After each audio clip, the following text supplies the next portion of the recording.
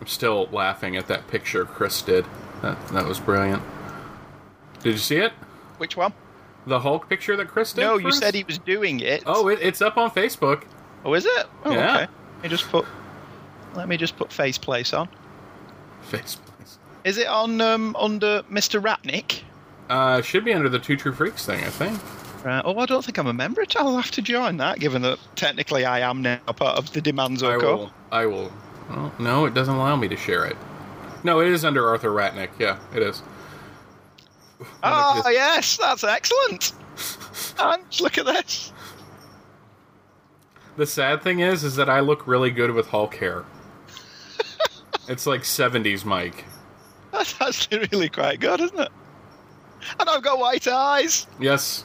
Excellent. He was apparently way ahead of you on that, because I requested it, and he's just like, no, I'm already there, so... Yeah, I'm quite down with that. That's brilliant. You look good with Bill Bixby's hair. I look good with her, let's be honest.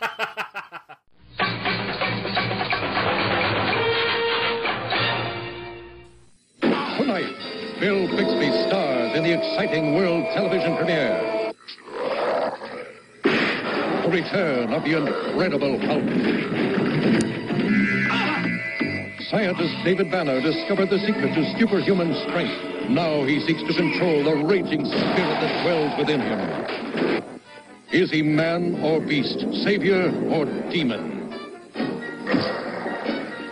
What in the name of The return of the Incredible Hulk.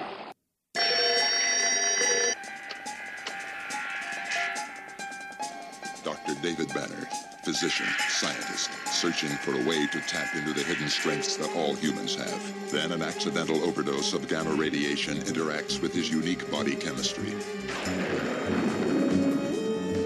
And now when David Banner grows angry or outraged, a startling metamorphosis occurs.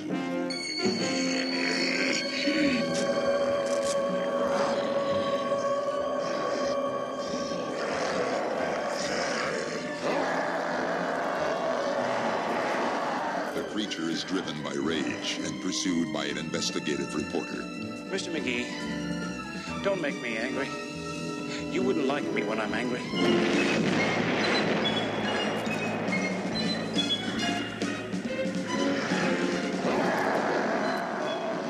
An accidental explosion took the life of a fellow scientist and supposedly David Banner as well. The reporter thinks the creature was responsible. I gave a description to all the law enforcement agencies. They got a warrant for murder out of him. A murder which David Banner can never prove he or the creature didn't commit. So he must let the world go on thinking that he too is dead, until he can find a way to control the raging spirit that dwells within him.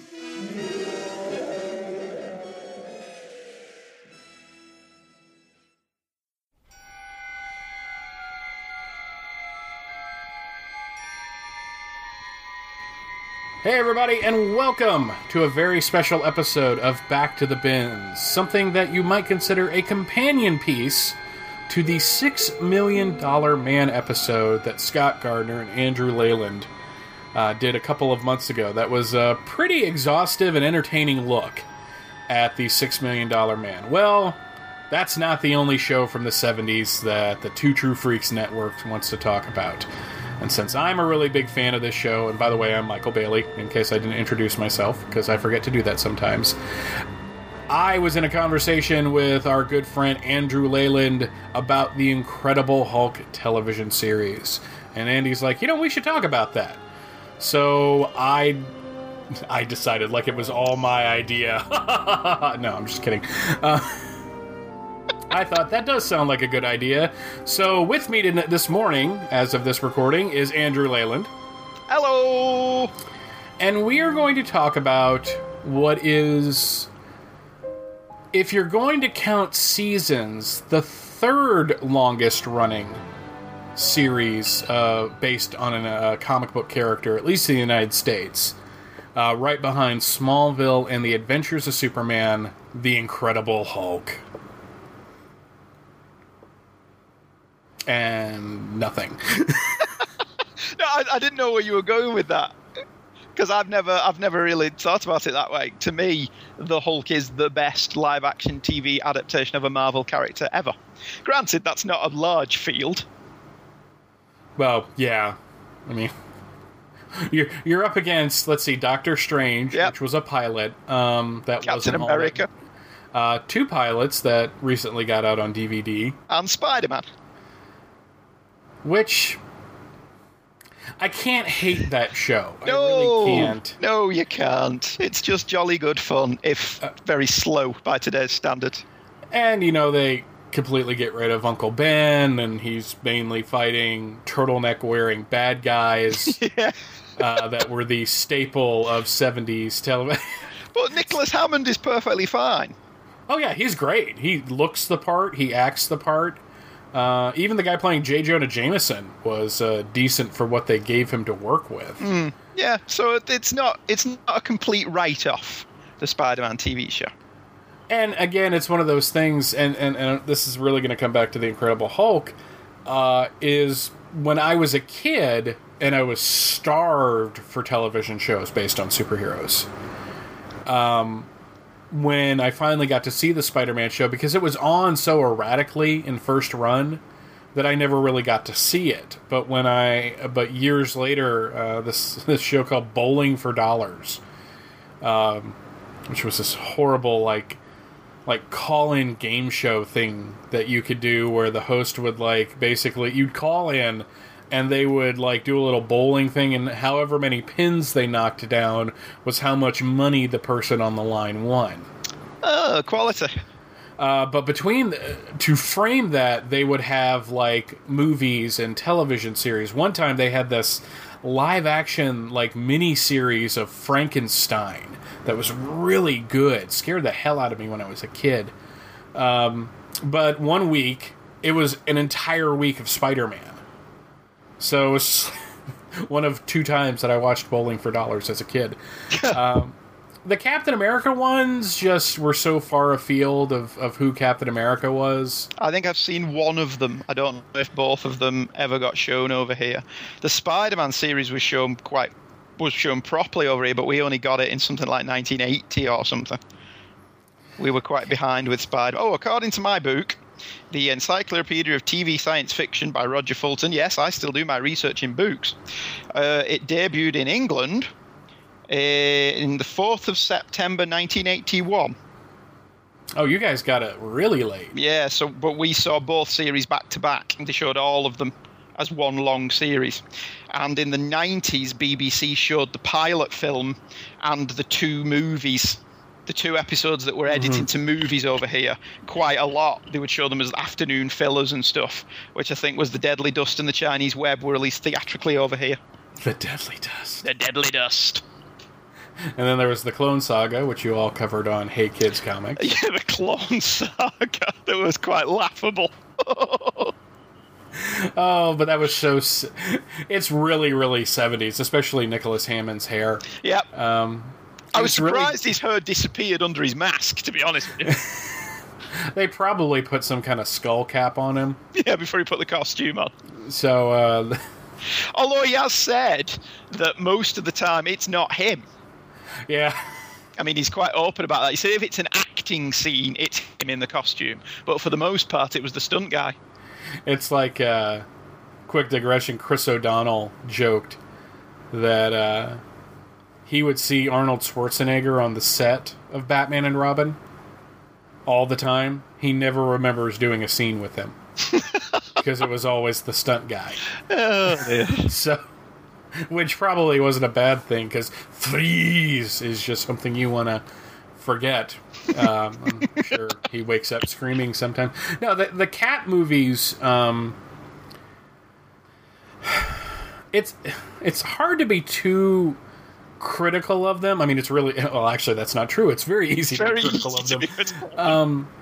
But I don't want to, because one, that feels very easy. It's kind of like shooting fish in a barrel. The first one was rather weak, and it seemed like they were making up the script as they went along, and they had him in that other costume that I don't know why they tried to change the costume. And then at the end, there was that very obvious tag where somebody saw the movie and said, you know what, we need him in the other costume, and said, okay, right there at the end, he's going to show up in the classic.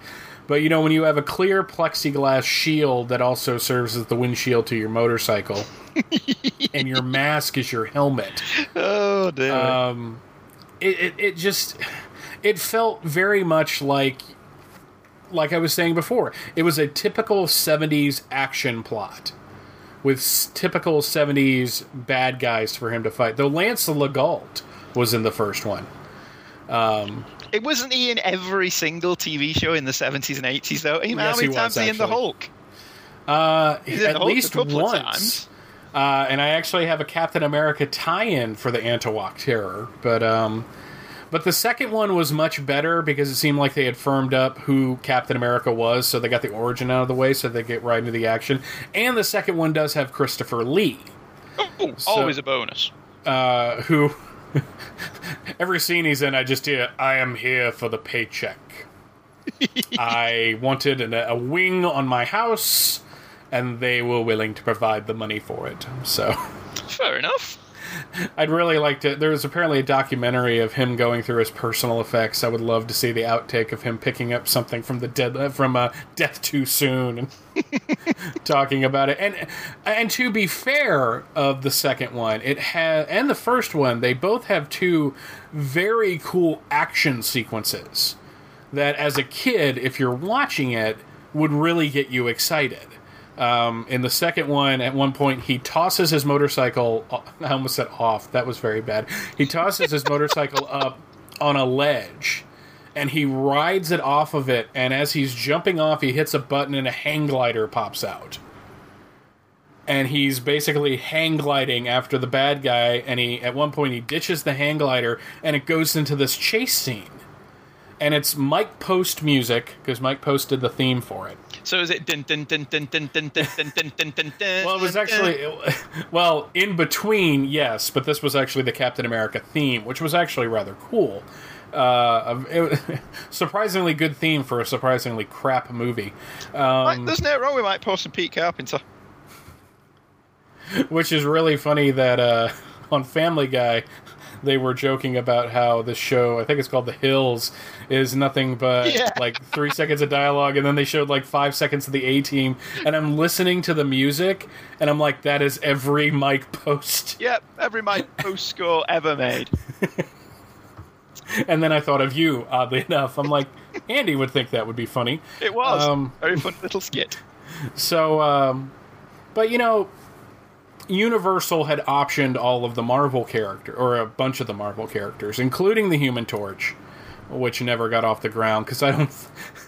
How the hell would they have done the Human Torch on 70s television? That was going to be my question, was how do you do a guy who is on fire all the time?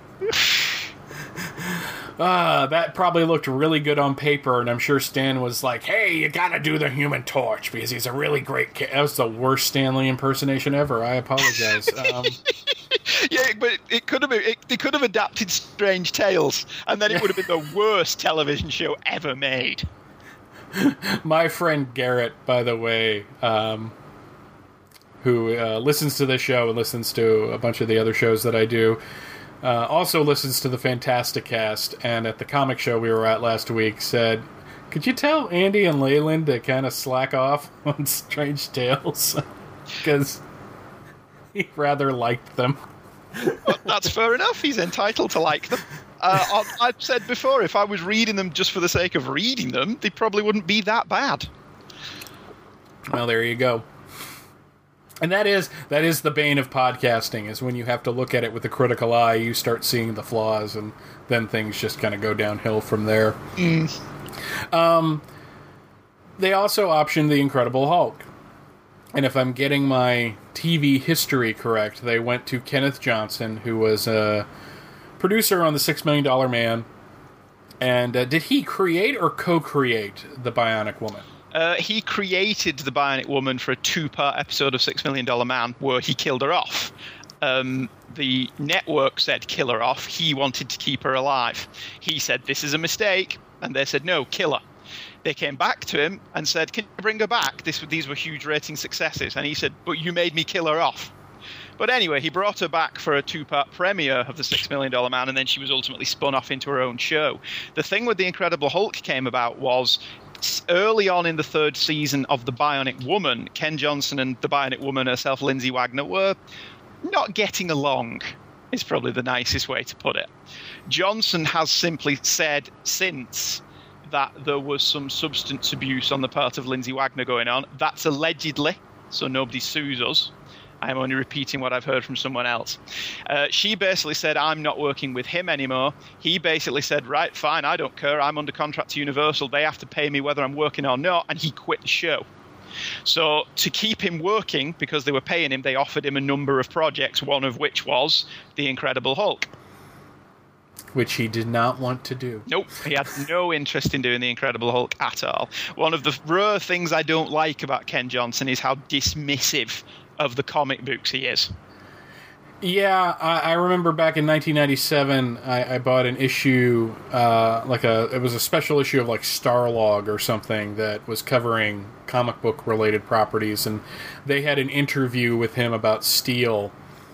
And just his attitude about the source material was very off-putting. Yeah. And until I started listening to his commentaries on the episodes of The Incredible Hulk, and especially his commentary on V, which is amazing to listen to, I really didn't like the guy. No, that's what I say. As in all other respects, he's a great bloke. He's very open with his fans. If you email him through his website, he will respond personally. And yeah, his commentaries for the Hulk episodes he's done commentaries for, and the 6 mil episodes he's done commentaries for on the DVD releases are fantastic. He gives excellent commentary because he's kept everything. He knows the dates that these things were filmed and where they were filmed, and he's a font of useful information. The married commentary we'll probably come to when we talk about this episode, though, is especially good because he spends the 90 minutes essentially just talking about Bill Bixby. Yeah, I mean, he like every once in a while he'll go what's going on the screen, and he'll point something out, or he'll point some kind of technical detail out, which I really like. But then, in the kind of the slow parts where some directors and actors and producers and all that just aren't good at filling the material, he would just go on the behind-the-scenes stuff. And I just find myself just enraptured, but in listening to those commentaries, I get the feeling that he... this is going to sound harsh, but it's not. That he thought he was going to do something more profound than science fiction television. Yeah, well, he comes from the classics, doesn't he? Yeah. So the fact that he has made his career in shows like The $6 Million Man, The Bionic Woman, The Incredible Hulk, and later on a show that I absolutely loved, Alien Nation. I adored Alien Nation. Oh, man, when that didn't come back, it actually broke my heart. Yeah, I loved Alien Nation. Because was that the season before The Flash or the season after The Flash? That was the season before The Flash. Because they were around in the 8th grade. They were roughly around the same time that they both weren't coming back. Maybe they got shown over here at the same time, because then neither of them came back for a second season. I was like, what? Yeah. Especially since Alien Nation ended on a cliffhanger. Yeah, they thought they were coming back. They'd written 6 scripts for Series 2, which ultimately became the movies that they did further down the line. But we're not an Alien Nation podcast. But it has to do with Kenneth Johnson. It does indeed. But, so Kenneth Johnson has offered it. He tries to beg it off. Apparently he was reading Les Miserables. And I always wanted to add, and I was watching old episodes of The Fugitive. Yeah. He maintains he doesn't watch a lot of television. This is true, but when you look at like old episodes of The Fugitive, yeah, the formula's exactly the same. Yeah. And it's probably my brother-in-law once said this to me. It's probably why The Incredible Hulk was so successful as a TV show. Yeah, because it had a very solid formula, which for the 70s you needed. That was a successful TV show that had kind of different things happening, but the same things happening every week. And the interesting thing about the Hulk, which we'll mention as we go along, though, is when they would break that formula. Mm-hmm. And they would break formula on a number of occasions, normally to spectacular effect. Absolutely. Just... going right before we even really get into the blow by blow of the series, The Incredible Hulk as a TV series, and this is beyond the pilots. Kind of, you could break it down into one of 3 episodes, and sometimes they would mix up these things. But it was either the David wanders into a town and helps people out. Normally a pretty woman. Yes, because as I have said on more than one occasion, David Banner got more ass than a toilet seat. He met more pretty scientists than there probably are in real life. Or just like the good-looking daughter of the oil rig owner who...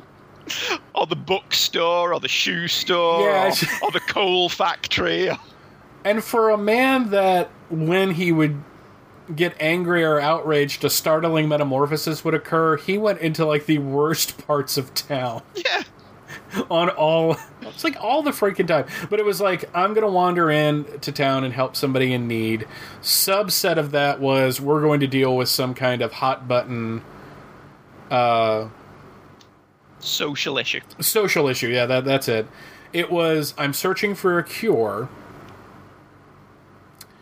And the third one was the mix of those two, basically. Where he's wandering into town, he's looking for a cure, and something happens. Then, you would have, like, off-the-chart ones that didn't have a formula to it. Just that were complete character pieces. And again, I think that's why this series was so successful, is because the writing sometimes was cack. I'll admit that. There are episodes that are just bad. But especially when Kenneth Johnson was writing the script, you really cared about these people. Yeah, well, I would add Karen Harris and Jill Sherman to that as well. Mm-hmm. The episodes that stand up today are the ones that are about David. Mm-hmm. And there weren't that many. By the nature of the show, every week's not going to be an episode about David Banner. It can't be. So that's why they populate the episode with this mishmash of sub-characters. And they normally do a good job in developing those characters over 50 minutes, and they normally do a good job of casting them. But the episodes that still hold up today are the ones where Bixby gets something to do, other than say, hey, don't do that and Hulk out. But... And I really recommend that if you can, folks, track down the pilot and the commentary for the pilot. Because not only does this pilot hold up, like you could film this script today. Yeah. And it would hold up. Yeah. You would maybe have to tweak 1 or 2 different things. Yeah, you'd have to update the references to Farrah Fawcett. But you just throw Lindsay Lohan in there, or Kim Kardashian, it still works. Mm-hmm. Which actually would be more appropriate, I think, in some ways, of what the National Register would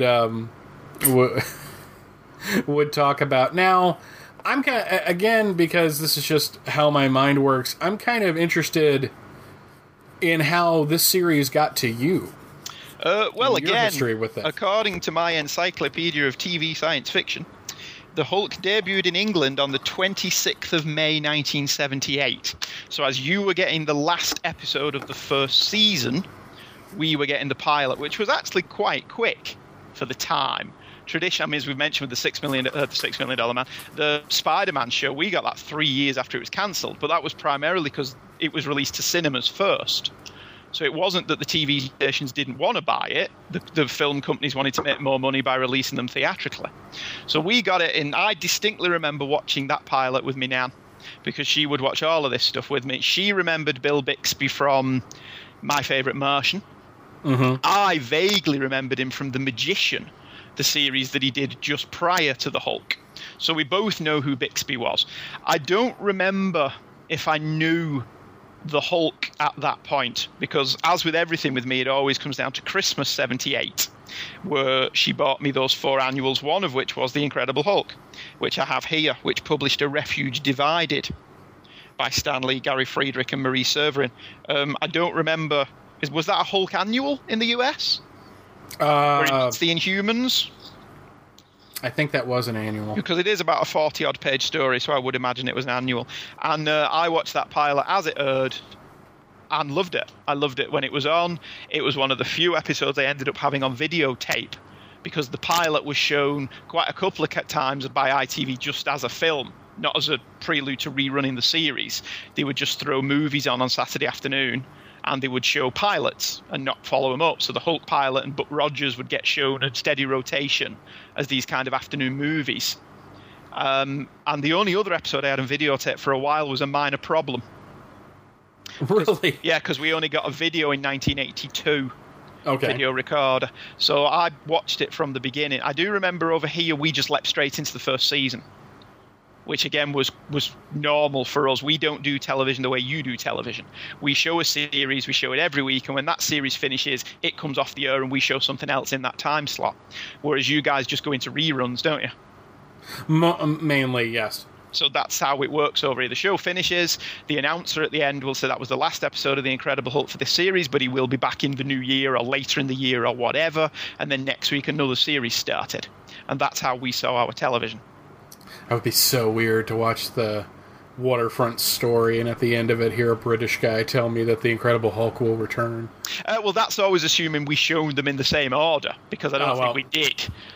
I don't remember the order of these, but I know Earthquakes Happen was shown much later than part of the first season.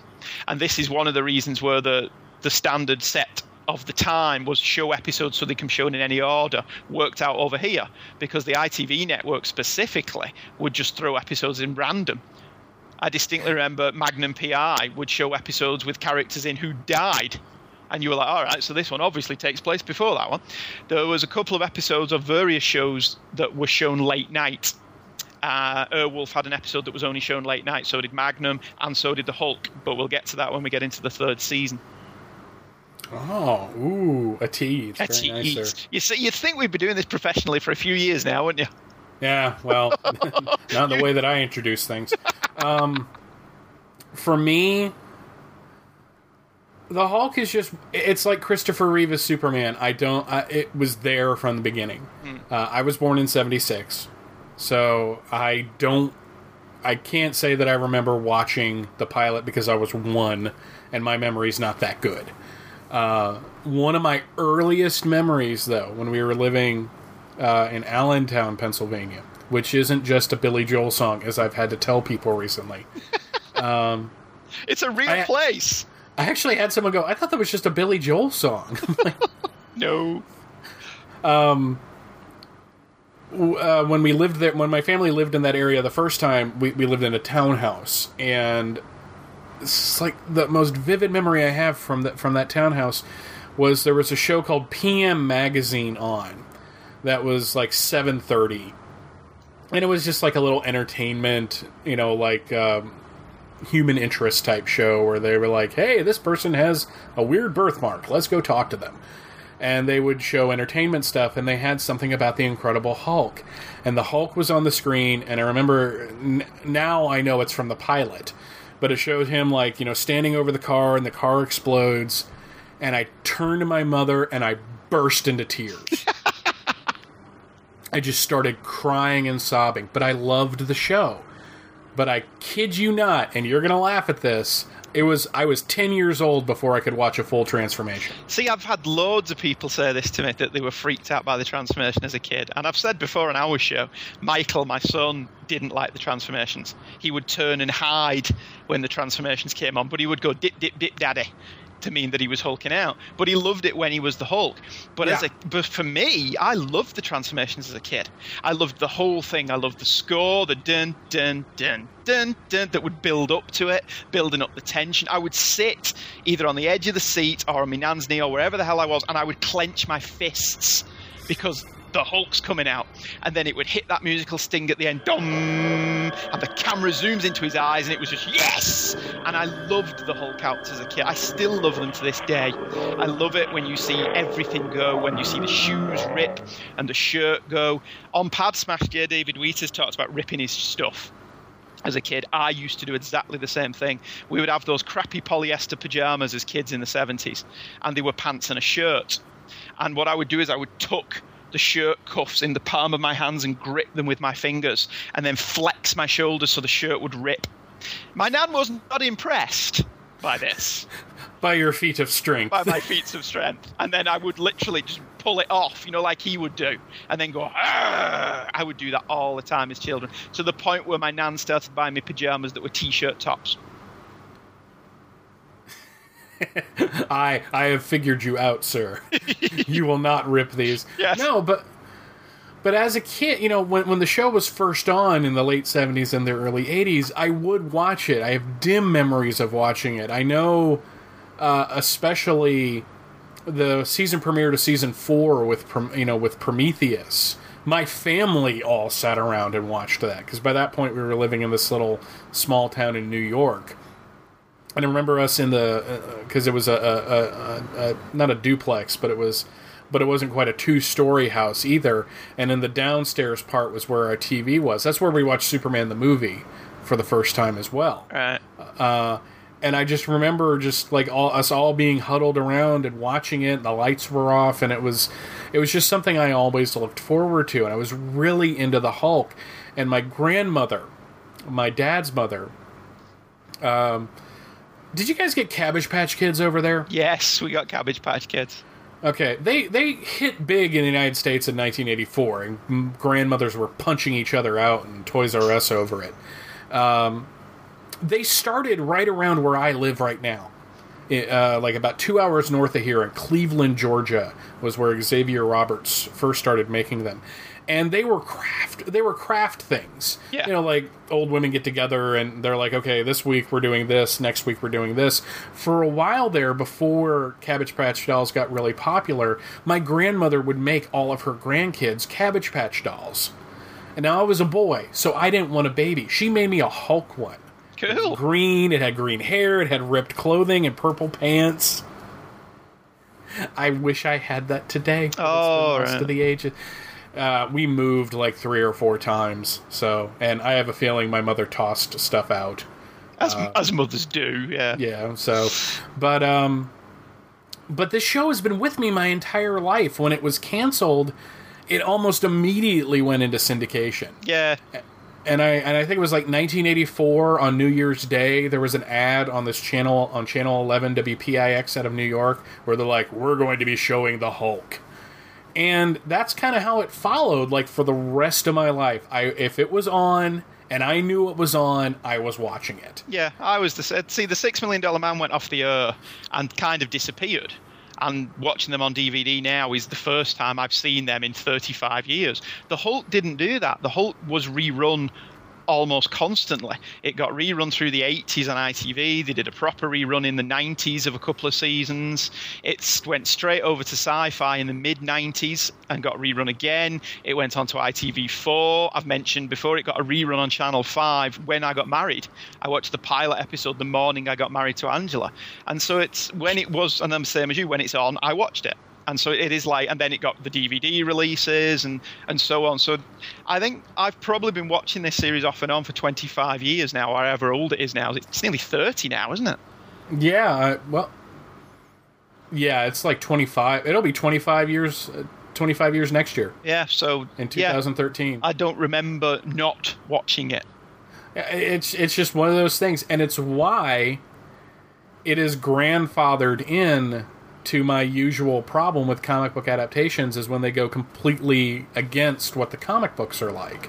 But because I wasn't reading the comics when I was first exposed to this show, it doesn't bother me. Yeah, see, that's what I mean. I can't remember if I was reading the comics or not. I do know that this annual that I've got, that they got me for Christmas, I did go to my granddad and said, this is completely different from the TV show. Banner's not even in this. And my granddad said something that stuck with me forever. He said, books are always different from the films. That's why books are better. And that's like, oh, right. He told that to my 6-year-old self. And to this day, I think books are better than films. Even though I love film, anytime you're going to adapt a movie from something that I adore, the book's always going to be better. Full stop. Yeah, it was years later until I started really reading the comic books, but because of the 1982 animated series that they would show on Saturday mornings with Spider-Man and His Amazing Friends, I knew that there was a different version of the Hulk out there. And it's kind of weird. that I think how influential that was to me, because between that and reading Superman from the 30s to the 70s and Batman from the 30s to the 70s, which are these two hardcover reprints that were published in the early 70s by Bonanza Books of Superman and Batman stories from several different decades, at a very early age, I had an innate understanding that as time goes on, things change in the comics, and that there are different versions of characters.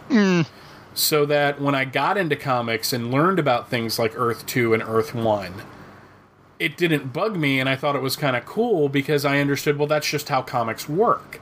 Like, this bizarre, like, oh, that's just how it is. So, okay, we're just going to go from there. See, I think that's why I'm the same as you. I'm not as bothered when they change stuff for films. It bugs me a bit. Like with the new Amazing Spider-Man movie, the burglar still isn't a burglar. And it's like, that's a fundamental part of Spider-Man's origin. Can you not get that right at least once, please? But it's a completely different thing. And the comics are still there. I still prefer the comics. And I do think it is down to the Hulk TV show being so different from the comic books. But still standing up in its own right. Yeah.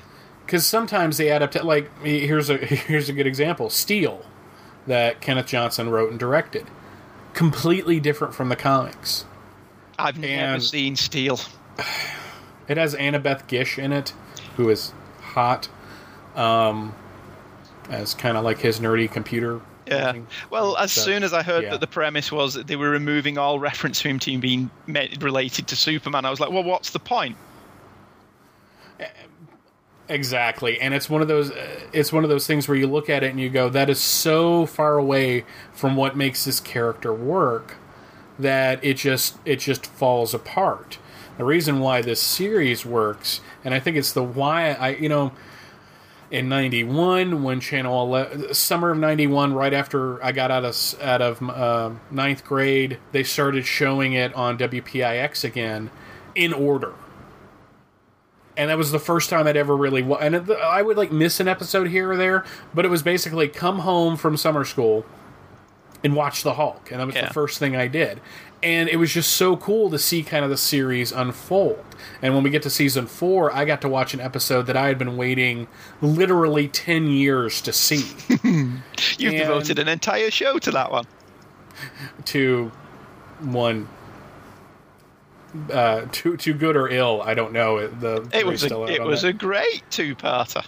But then in 92, when Sci-Fi started up, the Sci-Fi Channel, and since the cable system where I lived was the very first cable system in the United States, so we tended to get channels as they were coming out and didn't have to wait like in other parts of the country. I was sick home with like a really bad flu the day the Sci-Fi Channel premiered. And I watched the entire day. I watched the first Tom Baker Doctor Who, where it was pretty much started that I really wasn't going to be a fan of Doctor Who. The giant robot? You didn't like the giant robot? It just didn't get me. They showed Dark Shadows, but they started at episode 1 before Barnabas Collins got there. So it's like what that show is known for wasn't there at first. And then it was 4 o'clock Incredible Hulk, 5 o'clock $6 Million Man, 6 o'clock Bionic Woman. Every day. That's a pretty good trifecta. And I would watch it. But the problem is that the Sci-Fi Channel guts the show. Yeah. And I'll get to that again and when we talk about an episode from season 4 where they cut something out that I'm like, how do you cut that out? That's like an important piece of the plot. The adverts are more important, dude. Especially the god-awful adverts they had on the Sci-Fi Channel and how gaudy that channel was when it first came on. The computer teasers and stingers and stuff for the Sci-Fi Channel just didn't work out as well. But no, it's just like going all the way up to now. I can watch this, well, except for season 5, I can watch the whole thing on Netflix. I have the DVDs. Sci-Fi Channel will still show it. In fact, when I was in Metropolis, Illinois for the Superman celebration, I felt like such a traitor because as we were getting ready in the hotel room in the mornings, Sci-Fi Channel was running the Hulk in the mornings because they were leading up to the Edward Norton movie premiering that Friday. Right. And I'm like, I'm in Metropolis, Illinois. There's a giant Superman statue not 1 mile from where I am right now. I am in my hotel room watching David Banner get used by the FBI to catch some old woman who he has a grudge against, and loving every minute of it. Oh, man. But looking at the series as a whole, we were kind of talking about this before, and Andrew can correct me if I get anything wrong. Universal got the rights to the Marvel characters, probably with Stan Lee there, shaking hands and glad-handing people. They give it over to Kenneth Johnson. Kenneth Johnson doesn't want to do it, but he had been reading Les Miserables, which is about to be a feature film. Oddly enough, with, what's his name? Hugh Jackman as Jean Valjean, who wants to play Bill Bixby. Yep, in a biopic, yeah. Which I would love to see. Yeah, because it would be a brilliant art-imitating life kind of story. So, Kenneth Johnson had been reading Les Miserables, and he was really struck by Jean Valjean and Javert and, the hunted man and how you could make this realistic as humanly possible, because apparently the comic books are just damn silly. And he writes this script. And again, like we said before, this script holds up so well. It is so strongly written, and the characters are so vivid. And it is so believable that this guy accidentally exposes himself to too much gamma radiation, and this creature comes out. Yeah, doesn't he mention in the commentary on this that it went through very few revisions? Because he mentions the colour scheme for revisions of scripts, and the script for the Hulk was still on white pages with a couple of coloured pages in between, which basically meant that the script he banged out was the script they filmed. Which is very rare, especially in Hollywood, because usually stuff goes through like 15 revisions and 30 writers. But this being television in the late 1970s, and it seemed that television at that point was more producer and writer driven than anything else, that it makes sense that since he's the one kind of running the show, that if there were going to be changes made, he would be the one to make the changes. He casts Bill Bixby, who you said had better known probably to people at this point for My Favorite Martian. He was in a bunch of Elvis films, leading him later in life to star in 2 specials, Is Elvis Alive? And Oh No, Elvis is Definitely Dead. That's not what they were called, but that was basically the point of them. He was also in a show called The Magician and The Courtship of Eddie's Father, leading to a very great cameo in the Edward Norton Incredible Hulk film. Yeah. I was like, that's brilliant. Yeah. Just a really solid actor, like a serious actor. Like, even though he did goofy stuff, even when he's like in My Favorite Martian, you can tell that this guy is taking the material completely serious. Yeah, but he was a very good comedic actor as well. Mm-hmm. But by all accounts, just on the commentaries and stuff, he was a very serious actor, and you can take that in both connotations of the word. So even when he's doing comedy, he's playing it very straight and taking it very seriously. But he was a very good comedy actor. And while it is impossible to really say this, I don't think the show would have worked out without him. No, it is one of those things. When you think about the thing that you remember is Bixby walking away to Joe Harnell's theme. That is the indelible image of the series, and his eyes turning white. As good as Ferrigno was as the Hulk, and despite the limitations of special effects and makeup technology of the 70s, he is very good. He does what he's expected to do. He does it very well. They do as good a job as possible of using camera angles to make him look bigger than he is, and he's already pretty huge. It's Bixby and that image that you think of when you do the show. Family Guy has spoofed that by having Stewie walking down the road thumbing a lift to the Joe Harnell theme.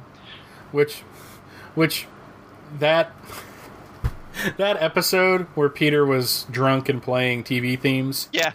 And Stewie goes, no, wait, play that sad music. And he starts doing that. I laughed hysterically because when I was in high school, I was in chorus. And between concerts, like before we would start the rehearsals for the next concert, we would have like basically study halls.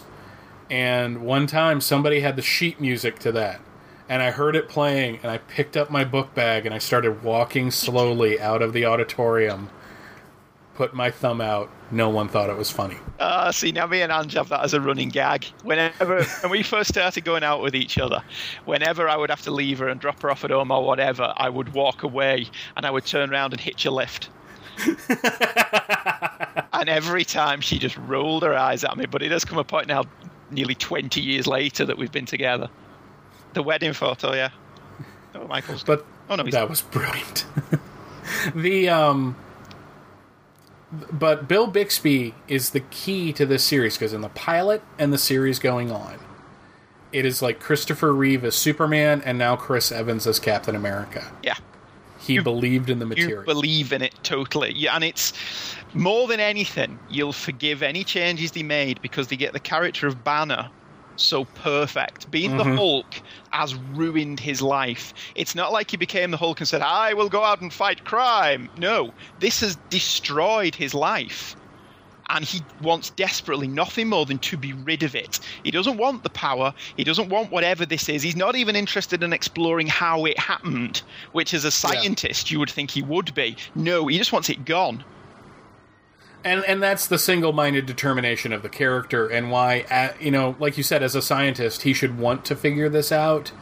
But no, he's so, especially after the pilot, this is a curse. Yeah. And it weighs on him. But when Bixby is talking about it, you believe it. Because he doesn't look like he's reading the dialogue and going, God, this is crap. And sometimes the dialogue was absolutely crap. But again, the writing of the pilot was so strong, and the fact that it was different from no other comic book pilot has ever been like this. Nope. Because there is no bad guy. Nope. There is an antagonist. Yeah, and they do an excellent job with McGee over the course of the series, though, don't they? Mm-hmm. There's 2 really brilliant episodes focus on McGee that make you actually appreciate his point of view. Oh, definitely. I mean, in the pilot, he's a little more two-dimensional than he would eventually become. Yeah. Smoking, which apparently to Kenneth Johnson means you're a bad guy. Well, there's an episode later on, I think it's Interview with the Hulk, where we do establish that McGee has quit smoking. Mm-hmm. So it's one of those things. I'd liked that was a nice little continuity thing, because we'd seen that he did smoke. But, in the pilot, it's established that David Banner's wife has died. In a great little opening montage that really gives you... I mean, it's like 2 or 3 minutes long, but you get their entire relationship. Yeah. And why she means so much. And being married now myself, and you'll probably relate to this too, it gets you a little harder than when you're a kid. Yeah, it's such a believable motivation for why he's doing what he does. And he gets the overdose of the gamma radiation. And as Kenneth Johnson points out in the commentary, his first transformation isn't because he gets beaten up by a mugger or something like that. We see the Hulk, which would have been very typical for the time. Yeah. Could have been very easy for another writer to come on and do that, because that was your kind of standard formula for this sort of television series. And no, he gets a flat tire. Yeah. And scrapes his knuckle. As Family Guy kind of spoofed when they spoofed the opening. Oh, I hit my hand on the ground and it really hurt. Yeah, but that's pithy and funny, but it's losing the build-up to it. Oh, yeah. And prior to that as well, before we even get to the transformation sequence, we do establish David has a temper. Mm-hmm. This is something I think is overlooked, but is important to note, because every week they have to find an excuse for him to Hulk out twice an episode. They do establish in the first half hour of that pilot he is a guy with a loose fuse. And the backstory I always came up with in my head was that his wife was perhaps some kind of anger management psychologist who helped him through this. And without her, he's not got that thing to hold on to anymore. Well, I remember watching the pilot as a 2-part episode because it was in syndication, really for the first time in '91, when I was like 15. And I remember that scene where he's sitting there talking to Elena Marks, who is his partner at the research facility he works at. And he's got his files in his hands. He goes, we've been going over this again and again. What is the common denominator? And he slams it down. I'm like, dude, oh, wait, he's not the Hulk yet. Yeah. It was just so weird seeing him angry. And not Hulk out. Because there's only one other episode where he gets angry on purpose, and that's scary as hell. Yes. But just seeing him there in that very human moment, it's just like, oh. And it was literally like I got excited. Like, and then there was nothing there, so... Yeah. It was just a really weird emotion. Because it is one of those things in later episodes where he will be in a situation like not Metamorphosis, Prometheus, where he's trying to rescue the girl in the water. And you're thinking, in any other episode, this would have been a Hulk out. Yeah. They are inconsistent in what can actually cause a Hulk out, which my wife will point out constantly if she's watching the show with me. We'll be sitting there watching it, I'll hear next to me, why hasn't he changed yet? But experiments on himself, it doesn't work, and that frustration, and then and Johnson touches on this in his commentary, but he's absolutely right. It's such an everyday occurrence. Yeah. You're having a bad day. Something's not working out at work. Oh my God, it's raining. I'm getting soaked. Driving along, kind of pissed off. I got a flat tire. Everybody's had a day like that. I literally had a day like that. And when I was changing the tire in the rain, all I heard was dun dun dun dun dun dun. I go, if I scrape my knuckles on the ground, this car is screwed. And then we get the first transformation, and they do an excellent build-up to it.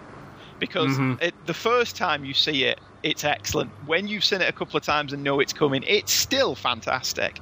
The music and the lighting and the camera angles and how it all builds together. He does a really good job of milking that for all it's worth, that first transformation. Oh, yeah, because you're, seeing bits and pieces of it. You see the white eyes, you see the chest expanding, you see him bending the crowbar in half. But it isn't until you have that first stand-up where, the camera's on the ground, the rain's coming down, the Hulk stands up, the lightning flashes. It's like, holy crap. Yeah. This is actually kind of frightening. Well, what's funny about that is the lightning flashes that are used there are again used in Married, but were also used in the episode of The $6 Million Man where the Bionic Woman has her breakdown and dies. Exactly the same Universal stock footage. That's what they had to pay for. Yeah. Every week. Every time you used it. There's a guy at Universal just going ka-ching, ka-ching, ka-ching. And, it gets very Frankensteinian. While he's the Hulk for the first time, you have the whole thing with the little girl and her father, and the one and only shot of Richard Kiel. Yep. Who was originally cast as the Hulk, but they didn't like his look. I'm trying to remember what Johnson said in the commentary. The semi-apocryphal story was his children said to him, "That's not the Hulk." And when your kids say that, then you know you've got a problem. But I think Johnson said he was realising it as they were filming it. He had the height, he didn't have the width.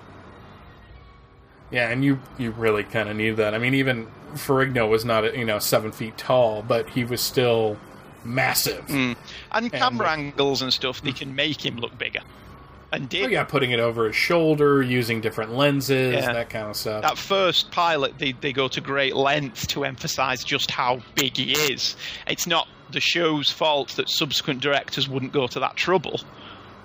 But certainly the shot from behind the back of his head as he's looming over the girl, he looks huge. And then she gets scared. He's like, oh.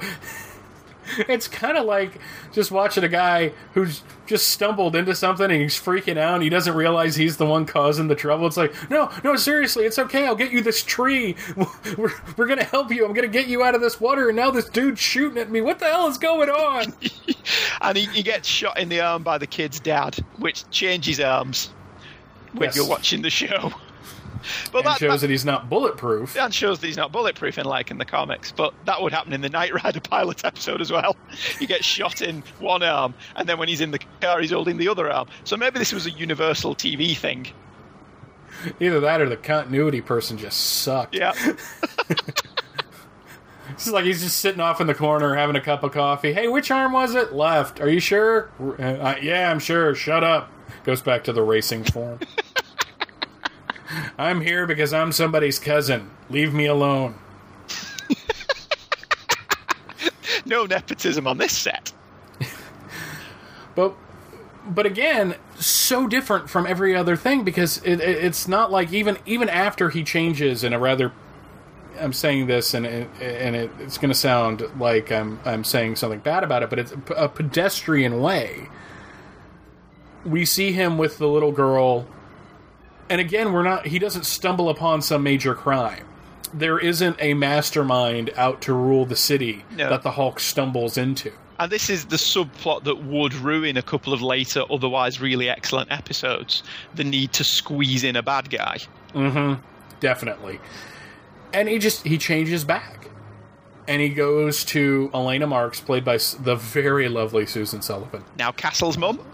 And you told me that on an episode of Castle they were watching. Yeah, she's going through a crisis of confidence in the show as she realises she's now got to the point. In the show, Castle's mum is an actress. And she's got to the point in her career now where she's realising that the roles are drying up and she's fed up of playing grandmothers. And this will lead her to a subplot where she opens her own acting studio and theatre. But there's this one episode where she's going through her old show reels and she's watching the scene where the Hulk is in the testing thing. It has a proper name, I forget what it's called. And hyperbaric chamber. That's the one, the hyperbaric chamber, and he smashes through the glass and she's talking into the cassette recorder. She's watching that scene on television, and I was watching it and I was expecting them to make a joke or something, and they don't. They earned my eternal gratitude by having her just watching it and saying it, and then Castle walks in on her, Nathan Fillion, and he says to her, he remembers the men, some of the leading men you've dealt with were a lot of problems. He said, oh no, he was a pussycat. He was lovely. And that's it. They make no other reference. It's playing in the background as they had their conversation, but they don't take the mick out of it or anything. And I really appreciated that. And it was really lovely as well to see Susan Sullivan then and now. And it was one of those things where you think, obviously, she's not embarrassed by the fact she was in this. Well, no, because one, it was good, and two, it was successful. I mean, it's not like she did this and the show went nowhere. Yeah. And her character is so integral to the rest of the series that, you know... Is one of the things I loved about the series was its continuity. She's not like Helen Hunt being in The Bionic Woman, where she said, I wish I could burn that. I think that's just so disrespectful. Even George Clooney has said he doesn't regret Batman and Robin, because when he got that part, he was made up to get it. And in his career trajectory, it was him heading up a big-budget movie, which he'd never done before. And for that reason, he can't hate the film. He's apologised to us as fans, which I thought was very generous of him, considering he's not the problem with the movie.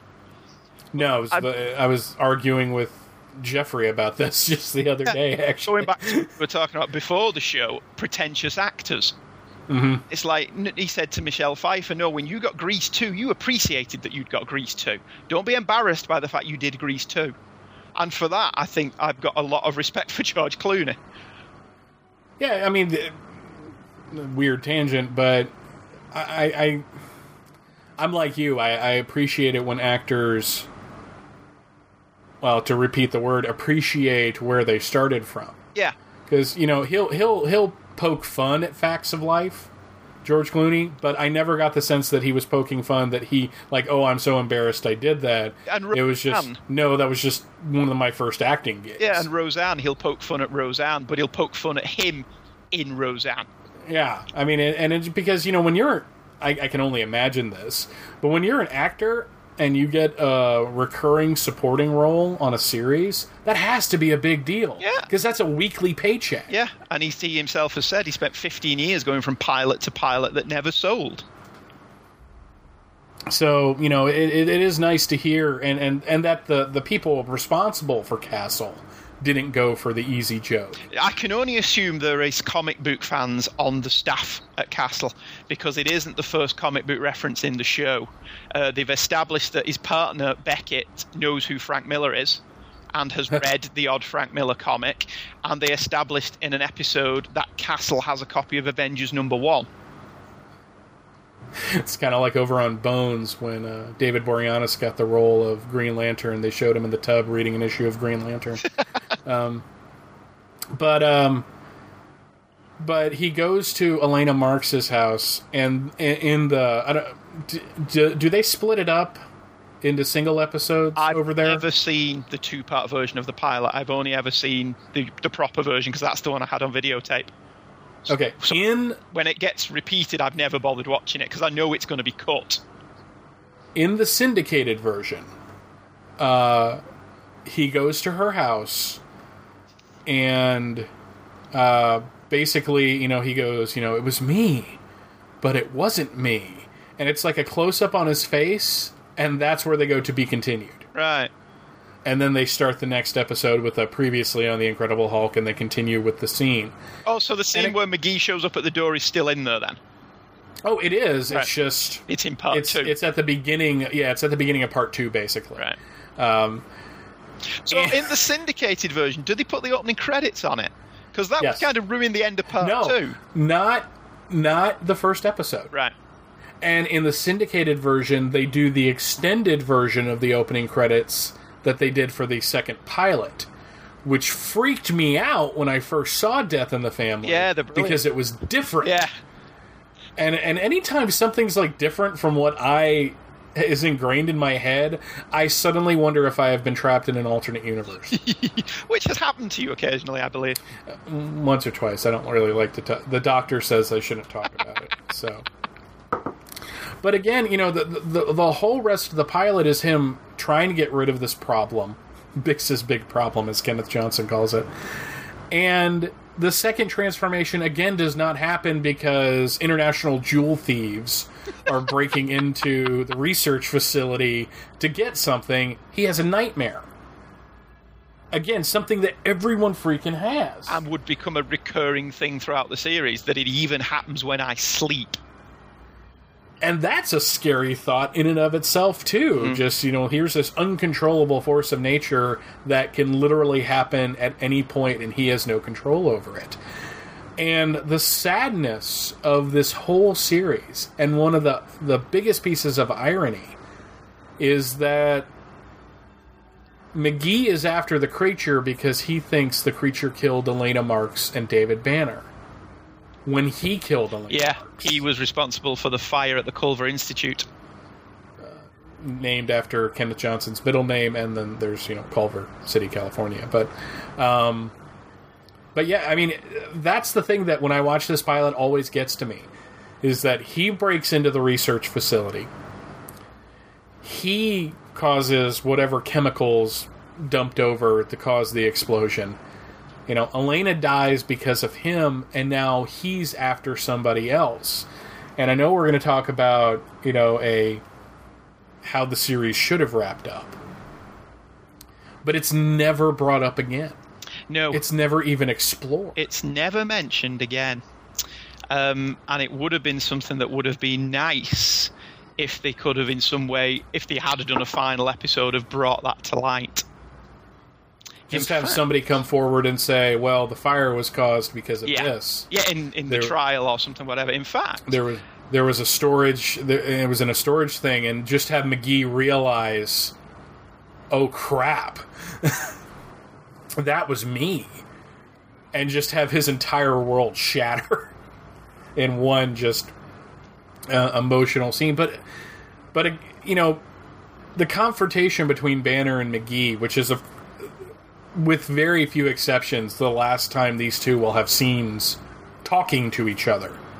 There'll be scenes together, but it's usually Banner seeing him and then running away. Yeah. And hiding his face. Apart from in one notable episode. I would say 2, but Mystery Man and the one where he looks like the mobster. Yeah. So... but that's me being picky about it.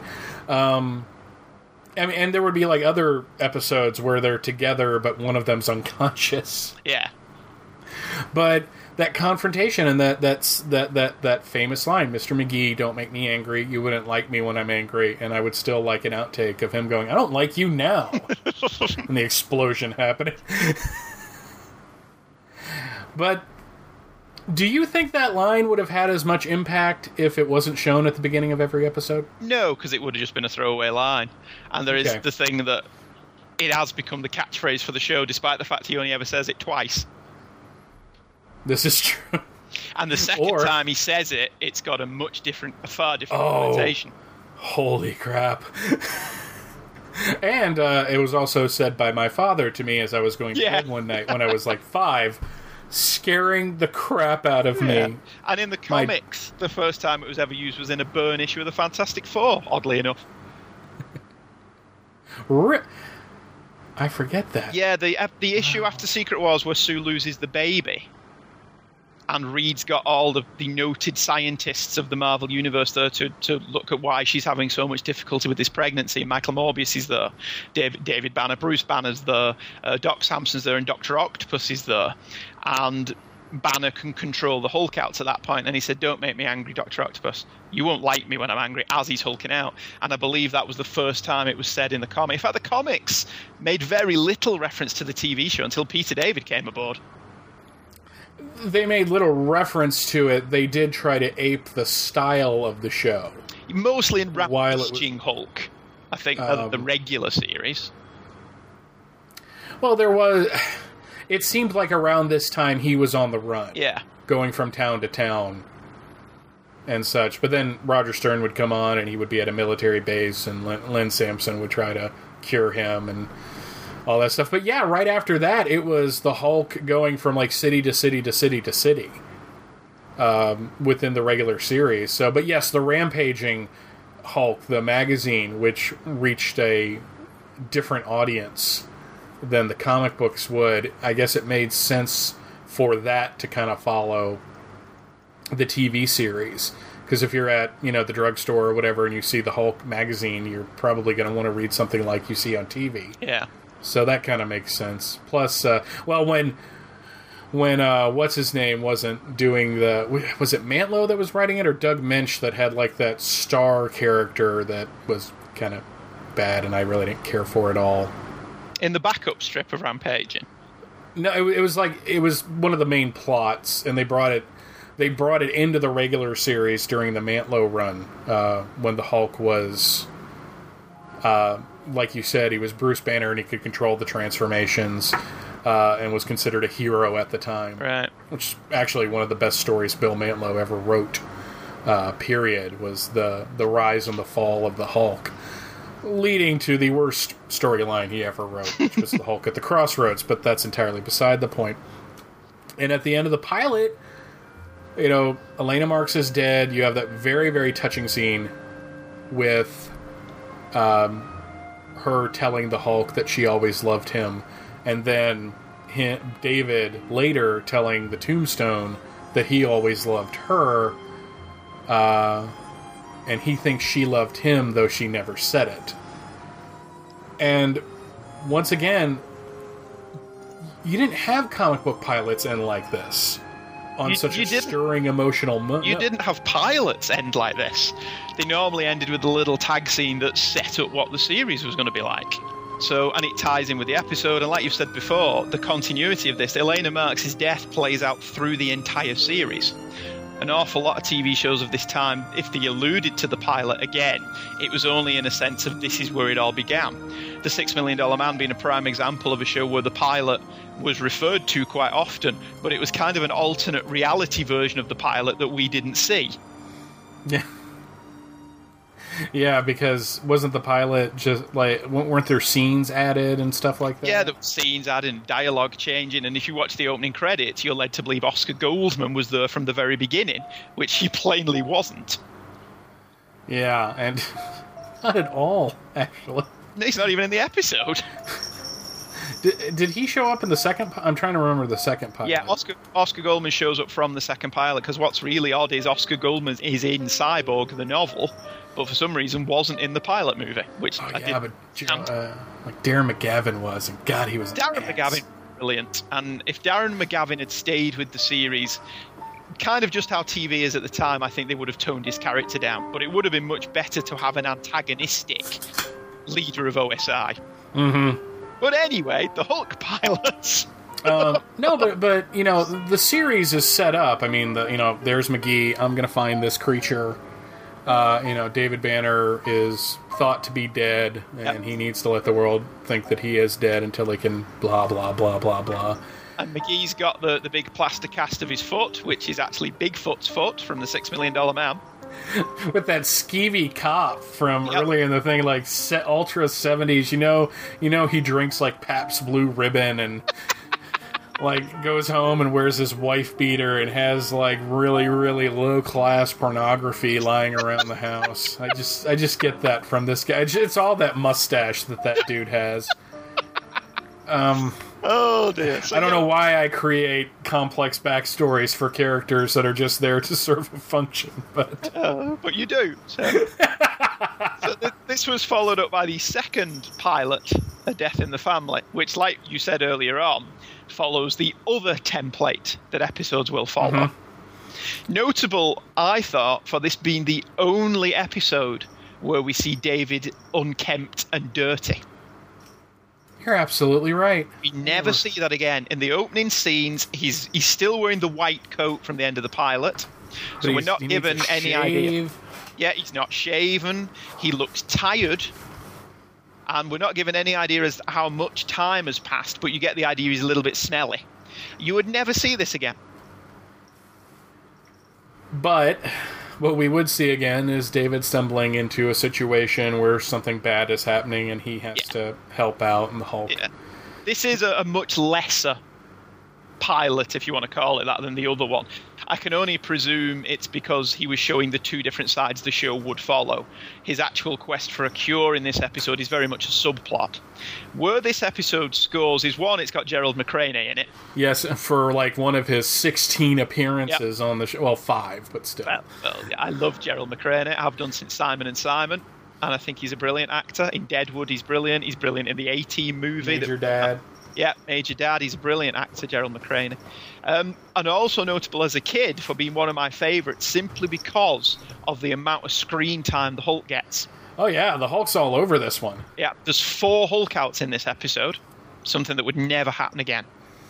Well, it was 2 hours, so that's 2... Well, it wasn't quite 2 per hour, but it also has a kind of a sci-fi legendary TV connection with... and now his name has escaped me. What's his name? The voice of Kit. Oh, William Daniels is the Doctor, yes. Who plays the evil Doctor. I can only imagine that this is... The people from St. Elsewhere saw this and said, oh, he can play a doctor. Yeah. Also was Broadway's John Adams. Yep. Brilliant in that role. But he's bad in this. Yeah, he's an irredeemable scumbag, isn't he? Margaret... Yeah. I just hate the way he says that woman's name. But it's basically, there's this very pretty girl who's crippled. I feel very bad for this actress because she would return to the Incredible Hulk as someone who was blind. Okay. She cornered the market on crippled girls then. I'll get to those two characters when we talk about the ending the show never got. But it shows, one, that David cares, and I think it's very important, even though I think it's not as good as the first pilot. And really, as an episode, it's not all that good when you compare it to the rest of the series. But it shows one thing, that David, even though he has this problem, will not abandon someone in need. And that is so important to me for the character of David Banner. It's something Edward Norton got in the Incredible Hulk film. Well, and it's useful in the context of the series in explaining why he just doesn't get the hell out of Dodge whenever he's hulked out. You know, I have to take care of something. This girl is in danger. It's also where we would have the very fugitive-esque thing where because David is a doctor, he knows something's wrong.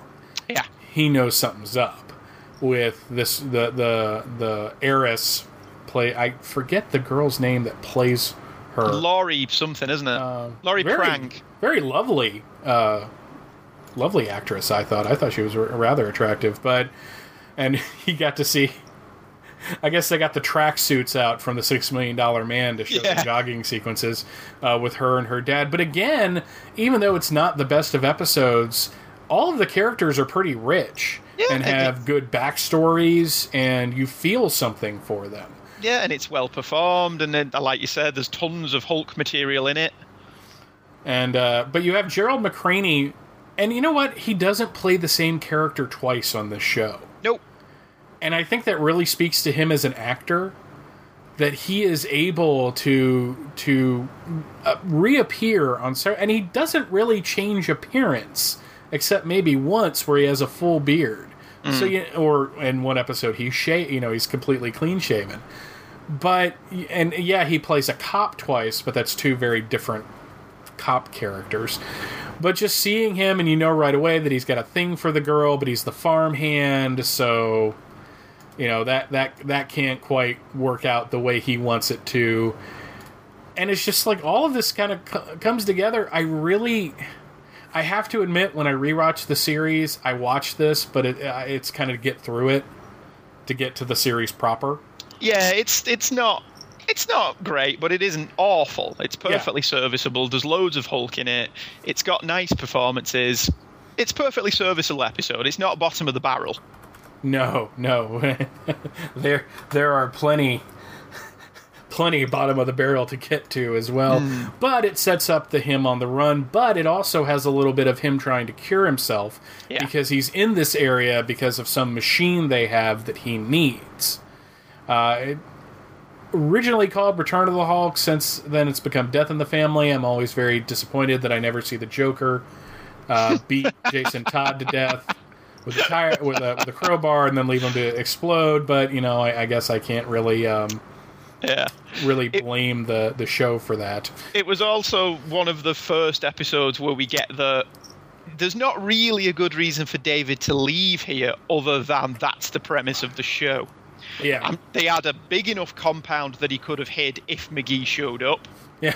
And he could have just lived out there because they did seem to be in the middle of nowhere.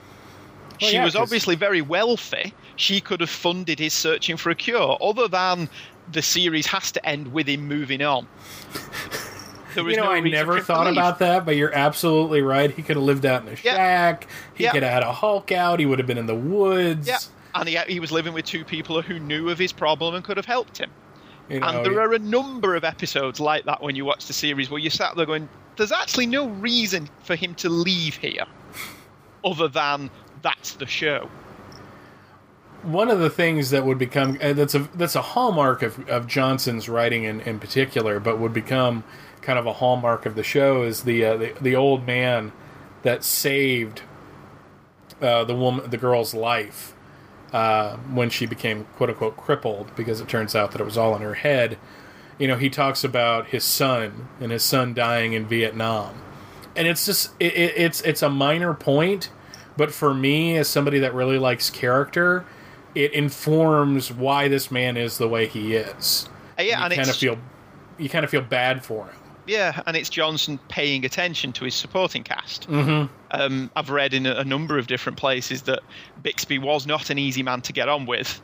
He was not an easy man to work with, but he was a very generous actor, in which if a scene or an episode of The Hulk wasn't about David, he didn't let his ego get in the way. He was more than happy to give other actors their moment in the spotlight, which is why they've said the show was able to attract so many good actors to it. Oh, yeah, and it did. It had a bunch of excellent, just probably guys that were under, guys and women as well, that were under contract with Universal that, like Lance Segault. Yeah. Who I only mentioned because he is at the beginning of every episode of Hey Kids Comics. He is. And it's so sad that I knew that's who it was the first time I heard it. But we move into the first season, and what are the episodes that stand out here for you? Well, before we go into the episode, I'm sorry. we need to establish the first season was rushed into production. Similar to The $6 Million Man, I've read Johnson got the season pickup and thought they were going on the air in September of 78, giving him plenty of time to write scripts. A show fell through. I don't know which show it was. They called him and said, you're going on the air in March. This was in December. Whoops. So it's an extremely rushed first season, which is why I think we get so many episodes in the first season that are rip-offs of films. And also, maybe if he had some time to really consider the series more, the show wouldn't have had as many growing pains as it did through the first season. And that's not a criticism as saying this is bad. No. But, there are some differences in the transformations, especially. Yeah. And, so go on. Sorry. And in how, how he works and how David is as a character. But it's still a very decent, 6 or 7 episodes. Yeah, it's a strong season. I mean, 3 of them are movie rip-offs. The first episode proper is a blatant rip-off of Rocky. With the evil sensei from Karate Kid as playing Henry Rocky. And he's actually called Rocky. They don't even attempt to hide that they're ripping it off. I'm glad you said it, because if you didn't, I was going to. There is no pretension here. No, there is no subtlety. No, and Kenneth Johnson wrote that one. Yeah. So he obviously banged that out in a weekend. 747 is a rip-off of all the Earthport movies that you've ever seen, with the plane being forced to land by a civilian, but in this case it's David, which does give us one of the best transformations of the series ever. The longest transformation, where he's fighting it. Yeah, where David is forced to bring the plane into a landing, and he's hulking out whilst doing it. And thus he's forcing the transformation back to land the plane. And then earthquakes happen. Yeah, and Brandon Cruz is in that one. Earthquakes Happen is the obligatory, disaster movie rip-off. But scores because it is actually about David trying to cure himself. And let's not forget Never Give a Trucker an Even Break. I was going to give Never Give a Trucker an Even Break its own section. Oh, okay, very good. We will wait for that one. No. We'll go into that one straight away. Never Give a Trucker an Even Break is, what would you say, 50% stock footage from Duel? Yes. And then 50% of Bill Bixby and that girl that they try to make attractive, and it never quite... it never quite pans out.